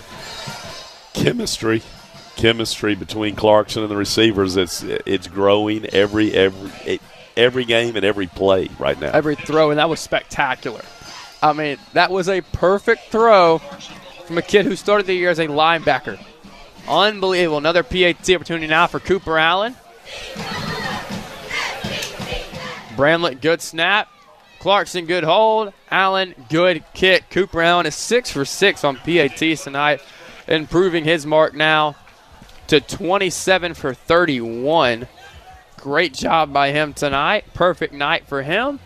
perfect night for football here at Clayton Field. Now the Saints lead 42-6. So if you were head coach Brian Stewart, now do you go deep into the bench? I think now you start slowly getting some of the guys, and I'm still seeing a few of the first-string guys here on the team that now you're mixing up a little bit. I would expect that's the last drive of Blake Clarkson's night. I would expect Hudson Tucker, the freshman, son of defensive coordinator Brandon Tucker, probably go to the West Lane. I think I'm right. I just saw him take off the penny jersey, get his foot ready. He's about to get warmed up once again. So we'll probably see the freshman quarterback on the next offensive drive. 11:41 to go here at Clayton Field. Briarcrest leading 42-6 as Coop Brown had to send off another kickoff. Deep to return for the Eagles is number 23, Tony Gerard. Yeah, I'm trying to find out some other scores. The Innsworth's playing Brentwood tonight in a big game, and then MBA's playing Baylor, two really big games of the division. Yeah, huge games in our division on the other side of the bracket. Kickoff's caught at the 5. Up to the 20, to the 25. That's where he's taken down by a host of Saints, including Nate Renix and Hudson Parker. Now I see a little bit of changes on the Briarcrest offense. The Briarcrest defense, still some starters, including Max Carroll, Devin Johnson on the field, along with Holden Day, Cannon LaRusso. So let's make it 2 weeks in a row, Parker. How about it? Briarcrest beat Innsworth in soccer tonight in the state tournament game. How about we beat them in football next week? That'd be unbelievable. That would be a big upset, though, but that would be a huge win for this program. Last few times we played them were unsuccessful. The regular season finale last year, and then we played them in the playoffs my freshman year. See if they can change the turn next week. About 10.5 to go here in the game. McAlpin back on the field. Takes a snap, handoff up to Adams. Got a little bit of room to the 30, to the 35, up to ahead to the 40, almost to the 45-yard line. Now we're going to get a late flag.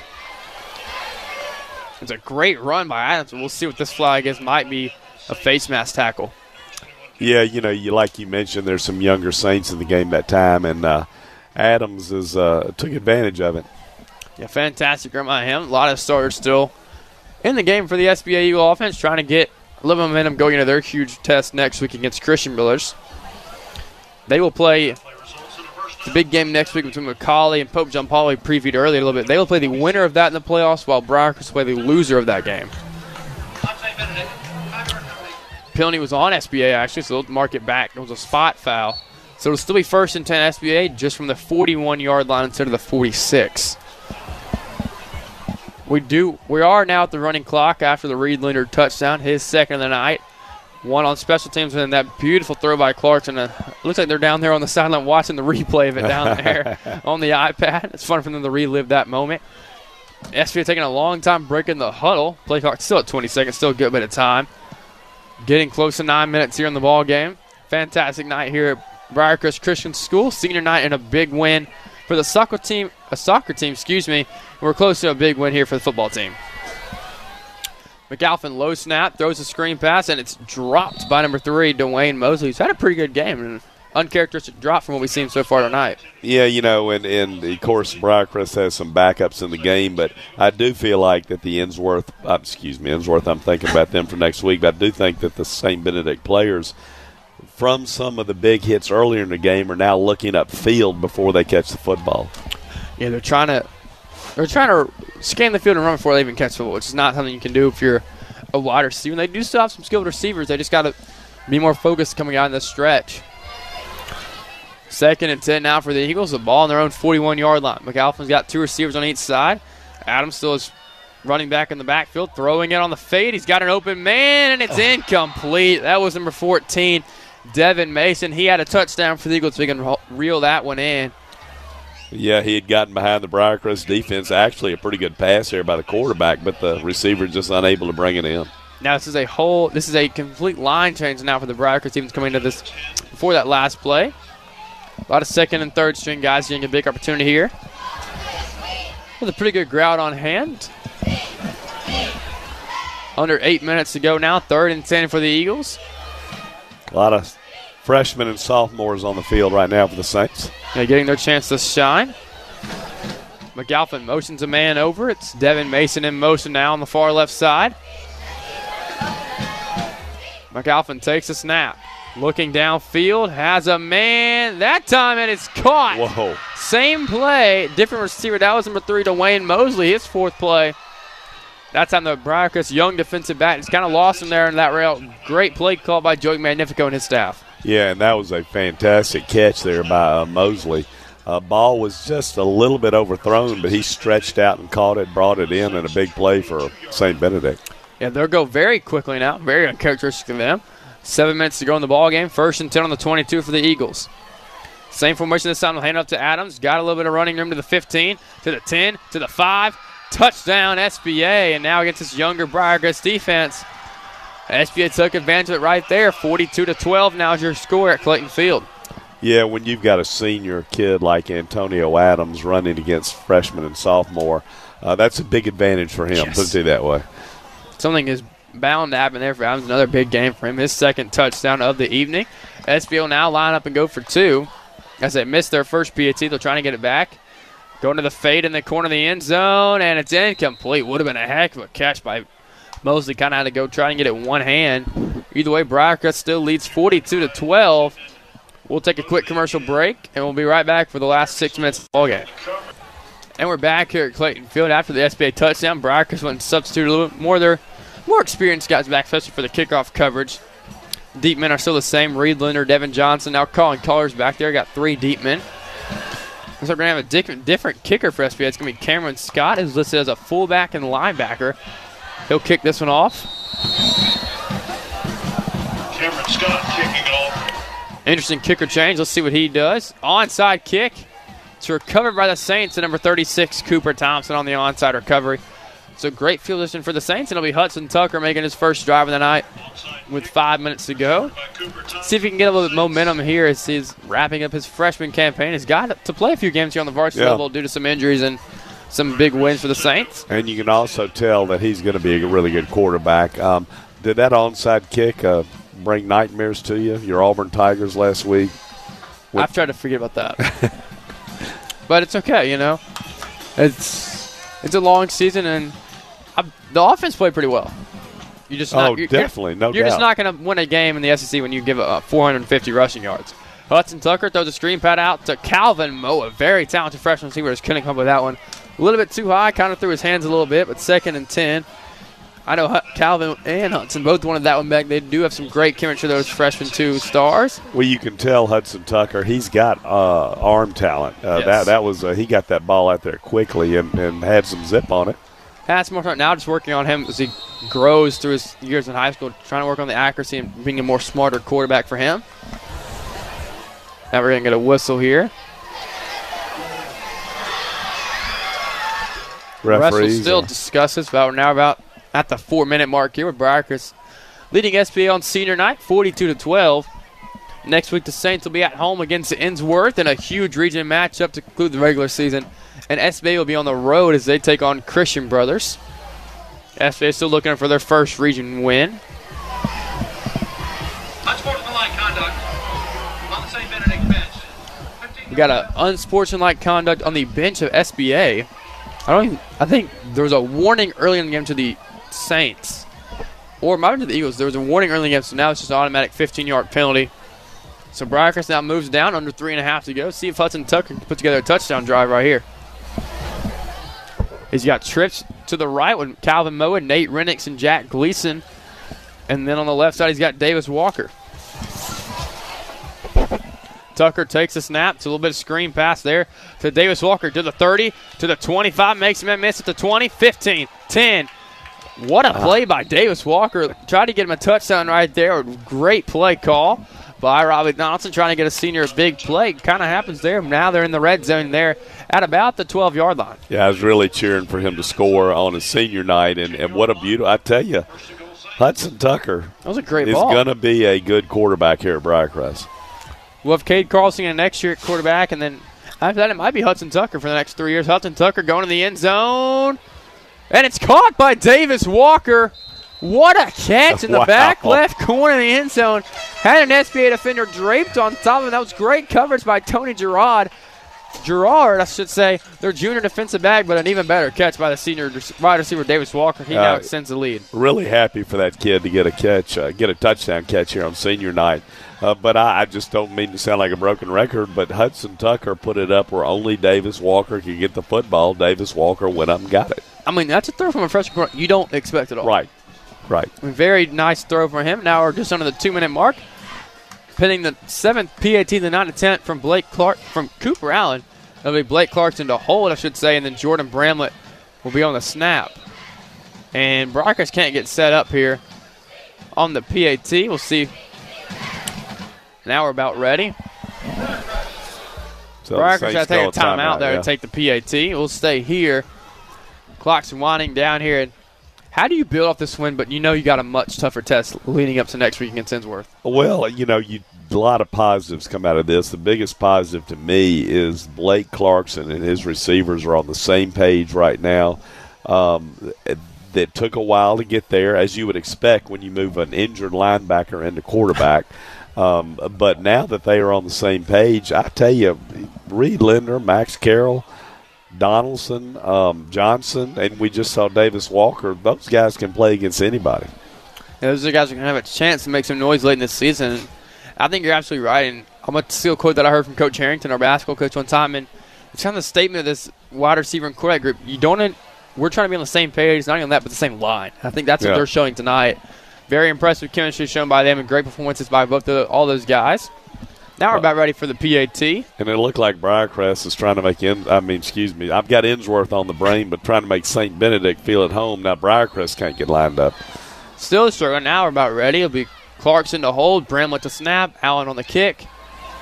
High snap, good hold. Kick is up. Kick is good from Cooper Allen, 7 for 7 on the night. 49-12 now is your score at Briarcrest. Big win for the Saints there. Much needed region victory. Kind of get a little momentum. Now you got a 2-game win streak. A huge test coming up against Edgeworth. Very excited to see that one. A lot of talented guys for Edgeworth, including a 4-star receiver that's committed to Kentucky. Yeah, so tell me, Briarcrest, no matter what happens next week, Briarcrest is going to be the number 5 seed, right? Yes, correct. Edgeworth is still playing to try to be the 1 or the 2 seed. Right. And so then Briarcrest, the first round of the playoffs, will either go to Nashville or probably either Nashville or Chattanooga, right? Yeah, we'll find that out next Friday night as well. Pope John Paul McCullough play an absolute huge region matchup. Besides the fact these two teams are watching right in front of us, SBA and Briarcrest. So we'll either be up in Nashville again in a couple of weeks. We're up there early in the year for the Brentwood Academy game. Great facilities up there. Taylor Hackmeyer, sophomore kicker, going to be able to kick this one off here. Will be the end of the night for Cooper Allen. Don't know why the clock is stopped, but 1:05 to go. A little bit of a squib kick. And it'll go out of bounds. Taylor Hackmeyer with the kick. And one of the St. Benedict players just came up and tried to knock Hackmeyer down. That's not very good. A little young you don't kicker. see that there. No. I don't know why you needed that with 55 seconds left in a game like this. Will be about 2 plays left in this ball game here. We're wrapping this up, and I think you said it earlier, Josh. I mean, Blake Clarkson, his receivers, really the story of this game. Fantastic performance by him. 4 touchdown passes. He had Salim with another run, and then you had Reed Linder with the kickoff return for a touchdown. Just fantastic performances on offense. Putting up 49 points in a great performance to kind of get your offense ready, get them prepared for this big test next week against Innsworth, and your defense continues to impress. Absolutely. Defense played great tonight. Since the DeSoto Central game, we know that one got out of hand, but since that game, the most points the Saints team has allowed is 19 points. We see McCaffrey there in the little screen pass out wide to number 88. Smith and Marshall, a freshman offensive line there, actually lined out at tight end. Great play by him. For the Saints. I believe SBA just called timeout. What? It was a whistle. Well, let's see what the call is. And it is an SBA timeout. I don't know. With 23 seconds to go in a 49-12 game, SBA will take a timeout. See what they're going to. I mean, they got a 40-point play lined up, I guess. But, I mean, either way, a great performance from the Saints on both sides of the ball. And even special teams with Cooper Allen going 7 for 7 on PATs. And then Friedland with that unbelievable punt return for a touchdown. That was really set up by his great receivers. Couple of huge plays there by Reed Linder, and then a great catch there at the end of the game by Davis Walker. And you're right, Parker, the defense has stepped up tonight. We were a little bit shell-shocked after that first drive, went right down the field, but ever since then, defense has played great. Of course, St. Benedict did score here in the fourth quarter against mostly freshmen and sophomores, but yeah, as you said, since that first drive, I mean, the starting varsity defense didn't give up any points, didn't even make it any close, so shout out to them for kind of taking control of this game, and now this will be the last play of the game. McLaughlin will have two receivers on each side. He'll have a running back in the backfield. Now he's looking like he's calling an audible. Two receivers back out to a younger defensive lineup for the Saints. McLaughlin drops back to pass. Under pressure. Rose out right. Has it, man. It's almost intercepted by number 1, Bryant Simpson. And SBA trying to line up. That'll be the ball game here. Briarcrest will win 49-12 on senior night. A very exciting night here. Saints will improve to 5-4 on the season. That'll be a ball game. SVA almost tried to get another playoff. Yeah. Briarcrest wins on senior night, 49-12. What a game. Great performances on both sides of the ball. Any last thoughts, Josh? No, I'm just looking forward to next week. Obviously, Innsworth is most people consider to be the best team in the division, but I also like the way Briarcrest is playing right now. So looking forward to it. Now, hopefully, my voice will be better by then. Absolutely. Hoping we'll be back to full strength, and should be a great game. And for Josh Sampson Parker, that'll be all from Clayton Field. That's it. The Saints win 49-12. We'll throw it to Josh Rivera for the postgame show. From the Mighty 990 Broadcast Center, it's the EPM Appraisals postgame show. EPM Appraisals, evaluating property in the Mid-South. Here's Josh Rivera. Welcome back, guys, to the Mighty 990 studios. This is the postgame show here, and Briarcrest really big win against St. Benedict, 49-12. It's exactly what Briarcrest needed. Again, they were 4-4 ahead of this game, and now they're improved to 5-4, but more importantly, they have a division win under their belt. That's exactly what they needed. You do not want to be, you do not want to have, and you don't want to have a 0-5 record in terms of your division. You can't have that. So at the very least, they did lock up the number 5 seed in the division, and they're going to face off against Innsworth next week. So really big stuff for Briarcrest. They really need to prepare ahead of that game. So looking ahead of some scores, we're going to jump to some scores right now. I'm going to start it off real quick with some Thursday scores just to make sure that you guys all know what's going on and what's happened last night. Wooddale and Craigmont. Wooddale, they lost to Craigmont 48-0. Now Craigmont has improved to 8-1, and Wooddale is down 0-9. They still haven't got their win of the season yet. Southwind and Overton. Right now, Southwind has beaten Overton 28-6. Southwind improving to 7-2. Hamilton and Tresvant. Tresvant actually losing that game 28-6. Both teams now with a 3-6 record. And then looking at Lausanne and South Gibson, Lausanne improving to 7-1. They won 35-14 last night. MUS and Pure Youth Academy. MUS winning 28-7. MUS improving to 7-2. And then you have MASE, who's improved to 9-0. They beat Halls, who's 5-4 now. MASE, they won 56-0. And then jumping to some games that are going on right now, there are some of these that are final scores, so we'll get to those when we get to them. Bartlett and Collierville, however, Bartlett looks like they're pulling away against Collierville, which is a little bit surprising. I mean, again, these are two really great football teams. I did kind of see Collierville stealing this game, but I think Bartlett's pulling away. The score right now, Bartlett's leading 17-7. And again, Bartlett, they've had a lot of really impressive wins. They've beat Houston. They've beat Lausanne early in the season. So if they can pull off against Collierville, I mean, you're talking about Bartlett maybe being in that top 3 rankings for a lot of people. And honestly, I think a top 3 ranking would be very appropriate given who they've beaten so far. But right now, that game is still going on. Lake Cormorant and New Hope right now. Lake Cormorant leading 28-3. Houston High School and Mississippi. Houston and Mississippi playing Ripley 28-21. Houston leading. South Panola and DeSoto Central right now. South Panola leading 21-0 against DeSoto Central. South Haven, they remain undefeated. They beat Lewisburg 48-0. Houston High School and Arlington. Houston, the one in Memphis, they're leading 39-0 against Arlington. Looks like Houston's going to pull away in that game. Then you have Lee Academy and North Delta right now. Lee Academy leading 49-15. Germantown final score over there against White Station 49-0. Red Devils taking away that victory. And then Christian Brothers High School and Central, you have Christian Brothers leading that game 35-0. Homecoming night for North Point, they actually win that game against Sheffield 49-7. I'm actually surprised at that game. Big game for North Point as it was their homecoming night, but I didn't see that game that close. Sheffield was a really good team, has been a really good team, but then again, so is North Point, but I just didn't expect such a blowout on North Point's end. Good job for the Trojans. Haywood and Covington, Covington, this was supposed to be a really big game for them. Unfortunately, it hasn't been close. Haywood has been leading 34-17. Haywood continues and looks like they will remain undefeated in the season. Then we have Harding and Fayette Academy. Final score, Fayette Academy taking that win 51-14 against Harding Academy. FACS and TRA, they are at the end of the third quarter, and they're still hung at 14-12, TRA leading. Olive Branch and Center Hill, closer game now. Olive Branch leading 20-17. And then jumping to Mississippi, we have Starkville and Oxford. Starkville leading 41-28 against Oxford. Win in Paragould, final score, winning that game 35-7. Then you have Millington Central and McNary Central. Millington Central leading 40-7. Whitehaven and Cordova. Whitehaven leading 44-0. And then Mumford 53-0 against Kingsbury. We all saw that coming. Looks like Mumford is going to remain undefeated in their season. But really, I think interesting games. Looking across a lot of these games haven't been close at all. A lot of these are blowouts, which is pretty surprising, especially, games like North Point and Sheffield. I didn't see that game being close.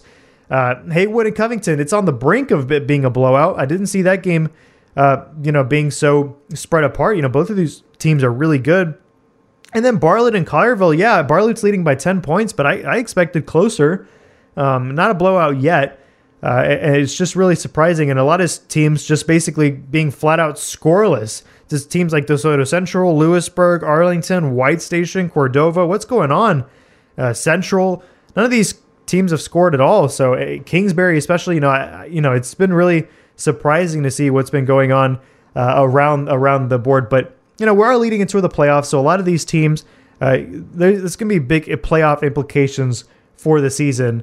But again, I want to congratulate Max Carroll. We mentioned this in the halftime show. Max Carroll, he's the all-time receiving catches leader in Briarcrest history, and he did it on senior night, which is really big. Again, I want to confirm Briarcrest has locked up the number 5 seed for the playoffs, for the division playoffs. We don't know exactly who they're going to play yet. We don't know where they're going to play yet.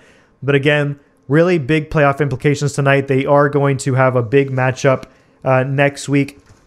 And, it's just really interesting to see the season that they've had. Briarcrest, you look at their season they've had, they started out with 2 victories, including the spectacular last second win versus Houston High School. But then right after, the 2-0 start, they lost 3 straight.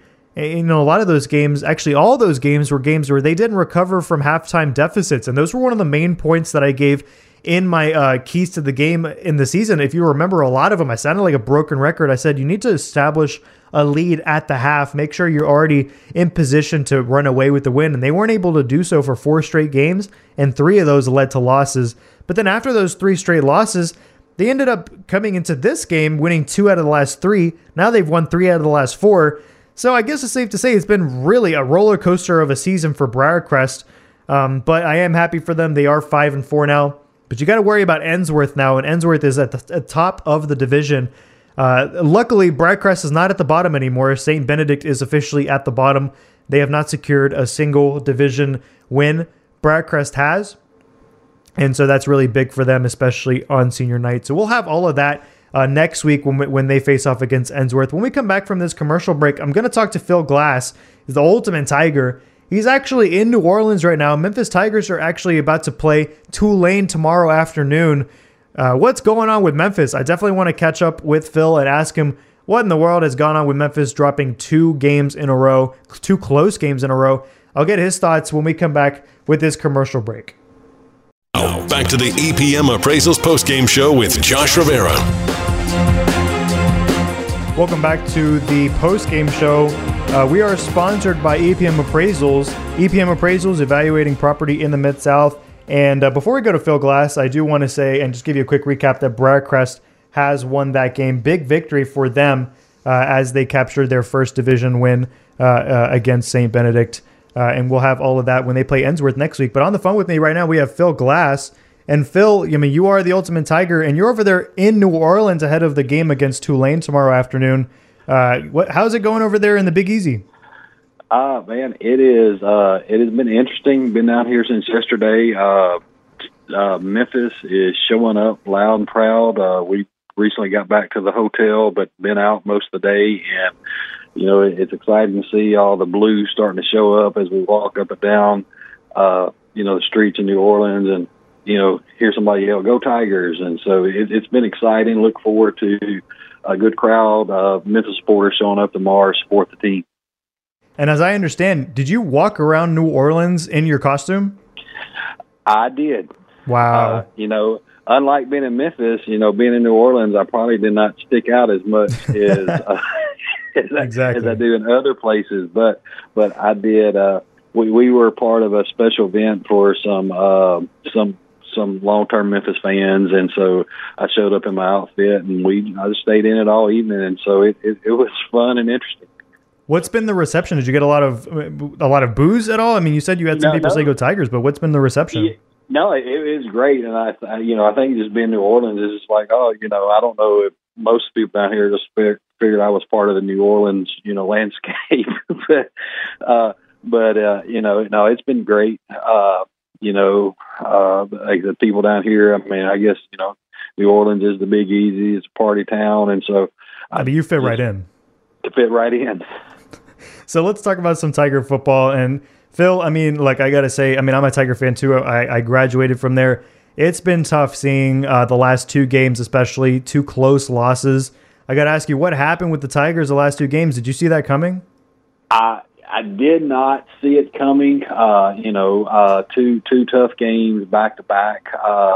Against two, quality opponents. But what was tough about it is we had, good leads, 19 points against Houston, and Houston was probably the toughest. And then we had 19 points up to the last 3 minutes of the game. The team played well for 57 minutes, and then, just some things happened.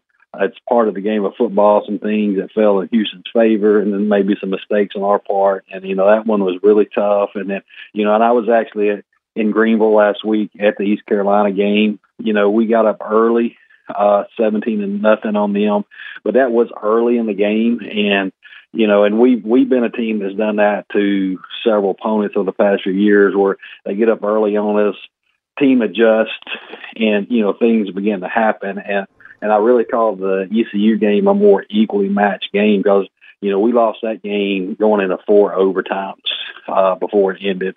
It was a long night. And ECU is not, even though the record doesn't show it, they've been a team that's lost several close matches against some highly ranked teams. I think one of their first teams they lost against North Carolina State, top 25 team by 1 point. So these aren't gimme games that we lost, quality opponents. And again, some of it falls down. We made some mistakes, didn't play the full 4 quarters, but on the other side, I did see some very positives in that our teams were competitive. They never give up. Even in those moments, they played their hearts out at the very end. And, we hate to lose. But I say this season's still far from over. We've got a chance tomorrow against Tulane, who is out in the top 25. Again, not an easy game. Tulane's favored, but by watching the way our teams played in an overall picture, I think it stands to be a good game, and I think we still got a shot. Yeah, again, I think we do have a shot too. It's just been so tough to see as a Tiger fan and an alum. But right. We have 3-game home stretch after Tulane. How excited are you to get back? 3 games. But unfortunately, we got some cold weather coming up. But how does it feel? I mean, again, and we just come out of a 4-game home stretch, and then had 2 away games back to back. But we're gonna be back home pretty much for 3 games until we finish our last one at SMU. But I think we got to get through this week first. We'll set the tone for what those home games will be like. we can get a win tomorrow. We're still playing for a potential conference championship. And so I think that changes the whole atmosphere of what the next 3 weeks actually look like, whether they're at home or away. We get through tomorrow, guys come in. We got some key players that have been out that will be back. So we get in and get the win tomorrow. I think the home games can be a lot bigger, a lot more important. We always want to be at home, get a bigger crowd, team support. And so, but I think it means a little more, especially if we still have a chance to play for something more than just a one-game win. We still play for that conference championship, and that's not out of the picture yet. And one thing I do want to know is, what are your expectations for Tulane tomorrow afternoon? Can the Tigers recover from 2 straight close losses? I absolutely. Again, I go back to Houston, who was predicted to be one of the, win our conference early in the season. For 57 minutes, we dominated them, literally dominated them. Some of the best play I have seen on both sides of the ball all season. If that team shows up and we minimize mistakes, we very easily win this game. We've always struggled against Tulane at Tulane, but if that team shows up that played against Houston, and even majority game last week, we've shown we've got the ability. It's just we got to play 4 full quarters. We do. We do have the ability. We only lost by 1 point against Houston, and then we put 45 on the board. We just couldn't close that game. Right. 2 points against ECU and 4 overtimes. So, 3 points make the difference in 2 wins. And so it's there. We put it together. I think our guys really have a chip on their shoulder coming in to prove something. To not only to Memphis, the people of Memphis, but to the nation.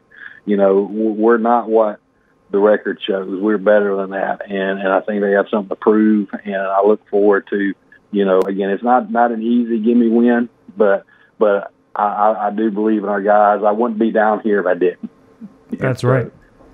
So last question, I want to talk about D'Angelo Williams. He actually was, he's an all-time Tiger. For those that don't know, he played for us for a couple years, and he was a great running back. How deserving is Williams? He was just inducted to the Memphis Sports Hall of Fame, which I'm sure you're aware about. How deserving is Williams to be inducted there, and how important is he to Memphis sports history?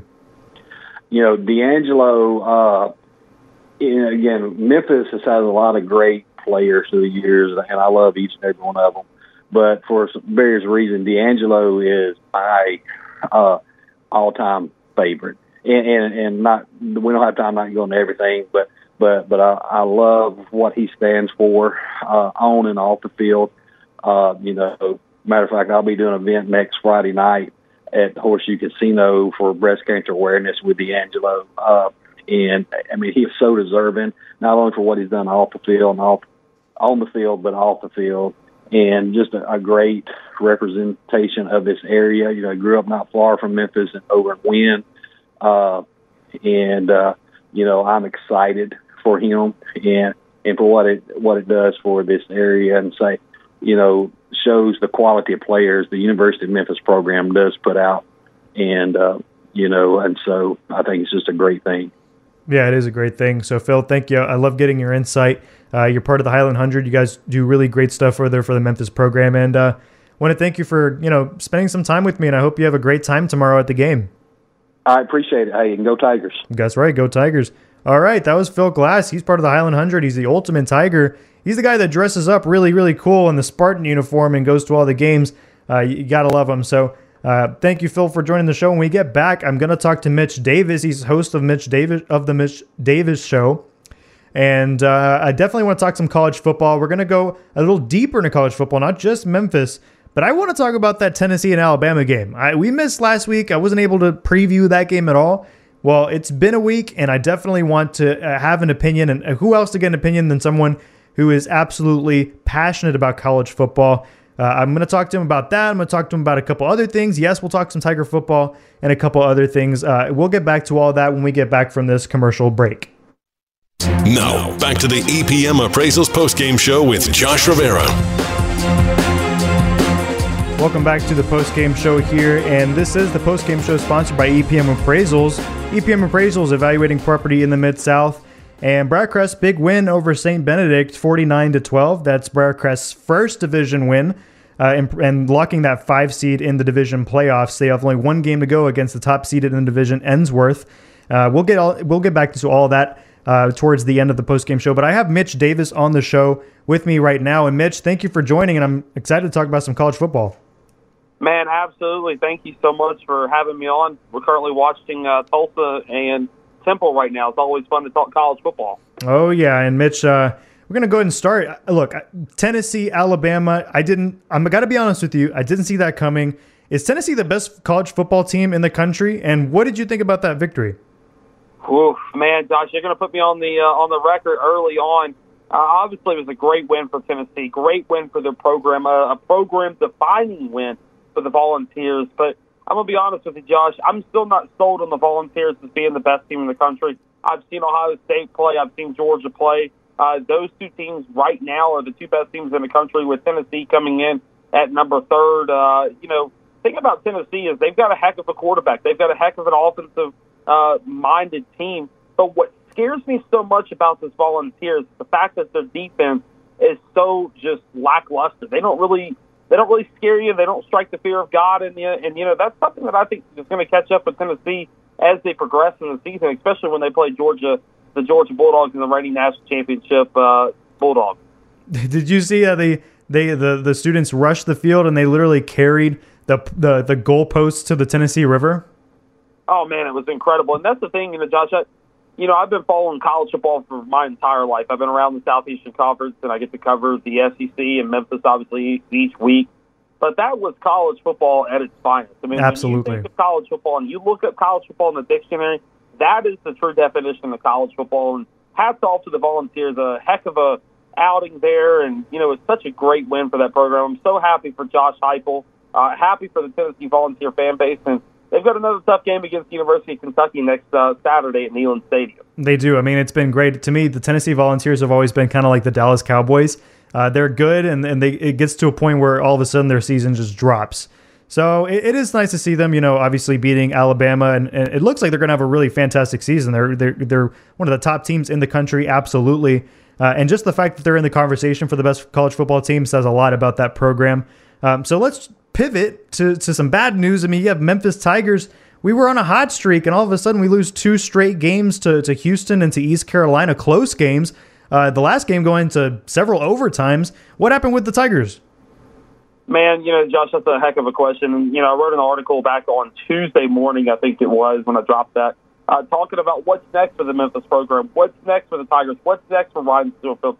Obviously, people, and Josh, you probably hear this every day and across the city, people aren't happy with Ryan Steelfield. People are not happy with the job he has done. That is back-to-back games where the Tigers have dropped double-digit leads to lose the game. They've got a tough game against Tulane. They got a road game this week in New Orleans there at Yeoman Stadium on the campus of the beautiful campus of Tulane.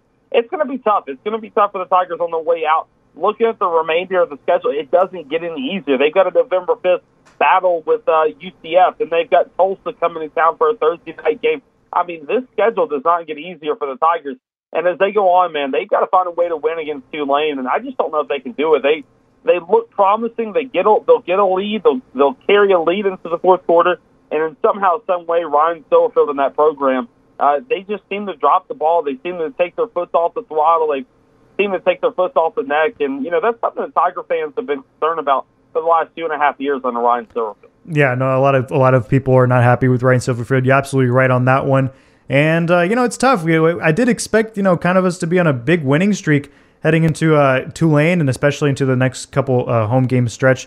It's tough to see what's going on over there with the Tigers, but I do want to jump into some of the games going on tomorrow. You have teams like Syracuse and Clemson, 2 ranked teams. They're going to be duking it off, and then you also have SMU and Cincinnati. Cincinnati, that 21 spot. You have Texas and Oklahoma State, 2 more ranked teams. Mississippi and LSU, UCLA and Oregon. That'll be a big game. Mississippi State and Alabama also facing off. A bunch of games going on, but to you, what is the game to keep an eye out for the week? Josh, that's a really good question again. And, the thing about it is when I look at this slate, obviously, you're not going to have your Tennessee-Alabama game this week, but you're also going to have a lot of great games. I'm really liking that 2:30 slot. when you got Ole Miss traveling to LSU and, of course, Texas at Oklahoma State. This could be the week that Ole Miss loses. The last 2 weeks against Vanderbilt and Auburn, Ole Miss has struggled. Ole Miss does not look like the dominating Ole Miss Rebel team that we all expected to see this season. I wouldn't count out Lane Kiffin, but there is something about the Cajuns at 2:30, later than 11 a.m. kickoff, obviously, what they had against Tennessee. But you're going to give the Cajuns enough time to start partying, get enough beverages in them. That's going to be a raucous environment in Death Valley. Something tells me that LSU is going to get the win. But as far as the rest of the evening goes, man, that Alabama-Mississippi State game, it could go one of two ways. I think Alabama's going to win either way, but it's going to come out to, is Alabama mad enough? Is Alabama going to show up and play like the Alabama team that we've all expected them to see this season? Or will this be a Mississippi State program that goes into Tuscaloosa, pushes the envelope a little bit? To me, on paper, this really looks like a bad matchup for Alabama. This is the way that Mississippi State likes to throw the ball. The air raid offense, Mississippi State's got a very good running game. I'm not saying Mississippi State's going to win, but I think that game's going to be a lot closer than a lot of people expect it to be. Yeah, and we're looking at some other teams as well. I'm looking at, actually, I want to talk about the Heisman. I remember I asked you about this last time, and I'm curious to know, some who you think your candidates are for Heisman. You have Hendon Hooker for Tennessee, C.J. Stroud for Ohio State, obviously Bryce Young for Alabama. Who are some of the teams some of the players rather, that you think have a really big shot, especially now several weeks into the season, of securing that Heisman Trophy? Yeah, I think it comes down to really two guys right now. I think it comes down to C.J. Stroud at Ohio State and Hendon Hooker. If I was voting right now, and obviously that'll come in December, but if I was voting right now, it'd be for Hendon Hooker. I think Hendon Hooker is the best player in college football right now. Obviously, Bryce Young still has a lot of room to grow with Alabama. He was the Heisman winner last season, but he's been hurt all season. But as of right now, back against the wall, I'm taking Hendon Hooker as the Heisman Trophy winner. And as the Volunteers continue to win, man, this is going to be a topic that you and I can talk about for weeks to come. Absolutely. Well, that's going to be it for this interview. And Mitch, I want to thank you for joining the show. You've always been a really great contributor. I really appreciate getting your insight. Where can people find you and where can people listen to your show? Man, Josh, I really appreciate it. TheMitchDavisShow.com is your one-stop shop for all things the podcast and everything else. And we're going to be out at the FedEx Forum on Sunday as the Memphis Tigers have their first exhibition game against Christian Brothers. So if you see me out there, say hello. I'd love to meet and greet with all the KWAM family. I'm a big fan of the radio station. I really appreciate all the work you guys do. Be sure you follow me on Twitter, MitchDavis_8. All right. Well, Mitch, thanks for the shout out, and we love your work, and I'll talk to you next time. Thanks, Josh. Have a good night, man. Of course. You too, man. All right. That was Mitch Davis. Obviously a huge fan of just, the radio station. We love all the work that he does. He's a great sports mind, and we do enjoy having him on this show. And we're going to finish off the post-game show. We only have a couple minutes. It's an exciting time. It's really exciting, and this is one of the best times for me in my life, because not only do you have college football going on right now, we're in the smack dab middle of the season for college football. We have the NFL going on, and that season is really exciting to see some of the top teams in the NFL. We have high school football, which we've been doing, and the playoffs are right around the corner for high school football. All of this going on at the same time. The World Series is about to kick off. The NBA is back. Basketball is back. You have the Memphis Tigers season. That little stretch between mid to late October to mid to late November is the best, because you have all these sports going on. It's just such an exciting time as a sports fan, and especially in Memphis. And one of the sports teams that I'm actually really excited to talk about, you talk about, you think of Memphis and you think, obviously, you think basketball, you think football. But one of the things that has kind of been coming out of the gate a little bit, kind of surprising, is the United One FC soccer team. And this is something I wanted to share with you guys, because this is, really big implications if they decide to do this. The city of Memphis is possibly looking to invest big money into, a new stadium.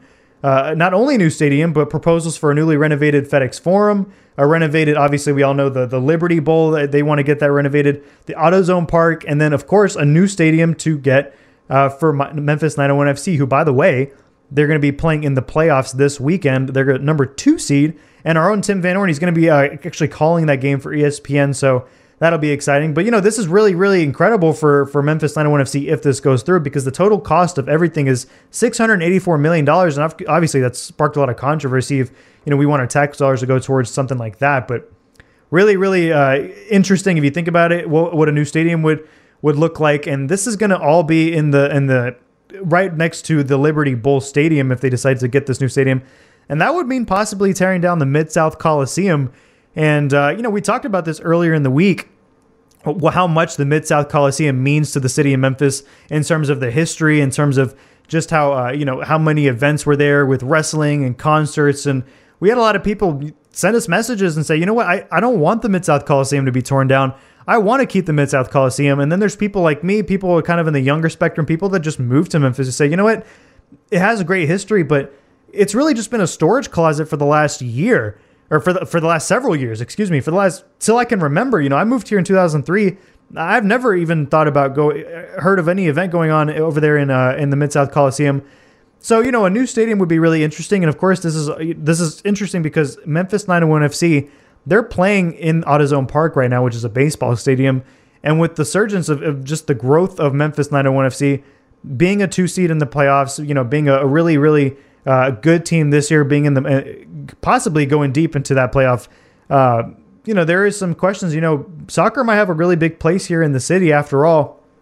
Not what a lot of people expected, since we are a football and a basketball town, but that's something that I did want to share. Another thing, just how exciting it is to have basketball back in the NBA, and of course the Grizzlies having a really big victory opening night versus the New York Knicks. That was something to behold. I love seeing the energy in the stadium. I love seeing the energy just all around. The Tigers, the Grizzlies, they're going to be back in the FedEx Forum soon, and there's just no better time to go and cheer on our basketball teams. And of course, we're playing right now against Houston, so excited for that. But anyways, guys, this is going to be all for tonight. This is the post-game show in the Mighty 990 studios. Briarcrest winning their game against St. Benedict 49-12. Again, this is their first division victory. They secured the number 5 seed in the division. Big shout out to Max Carroll. He is the all-time receiving catches leader for Briarcrest on senior night. How fitting. Guys, this is going to conclude the post-game show brought to you by EPM Appraisals. EPM Appraisals, evaluating property in the Mid-South. We will be back next Friday as we continue to bring you live coverage, scores, and news of high school football here on the Mighty 990. Briarcrest versus Ensworth next week. Big game, final game of the regular season ahead of the playoffs. Have a great weekend, everyone, and go Tigers go.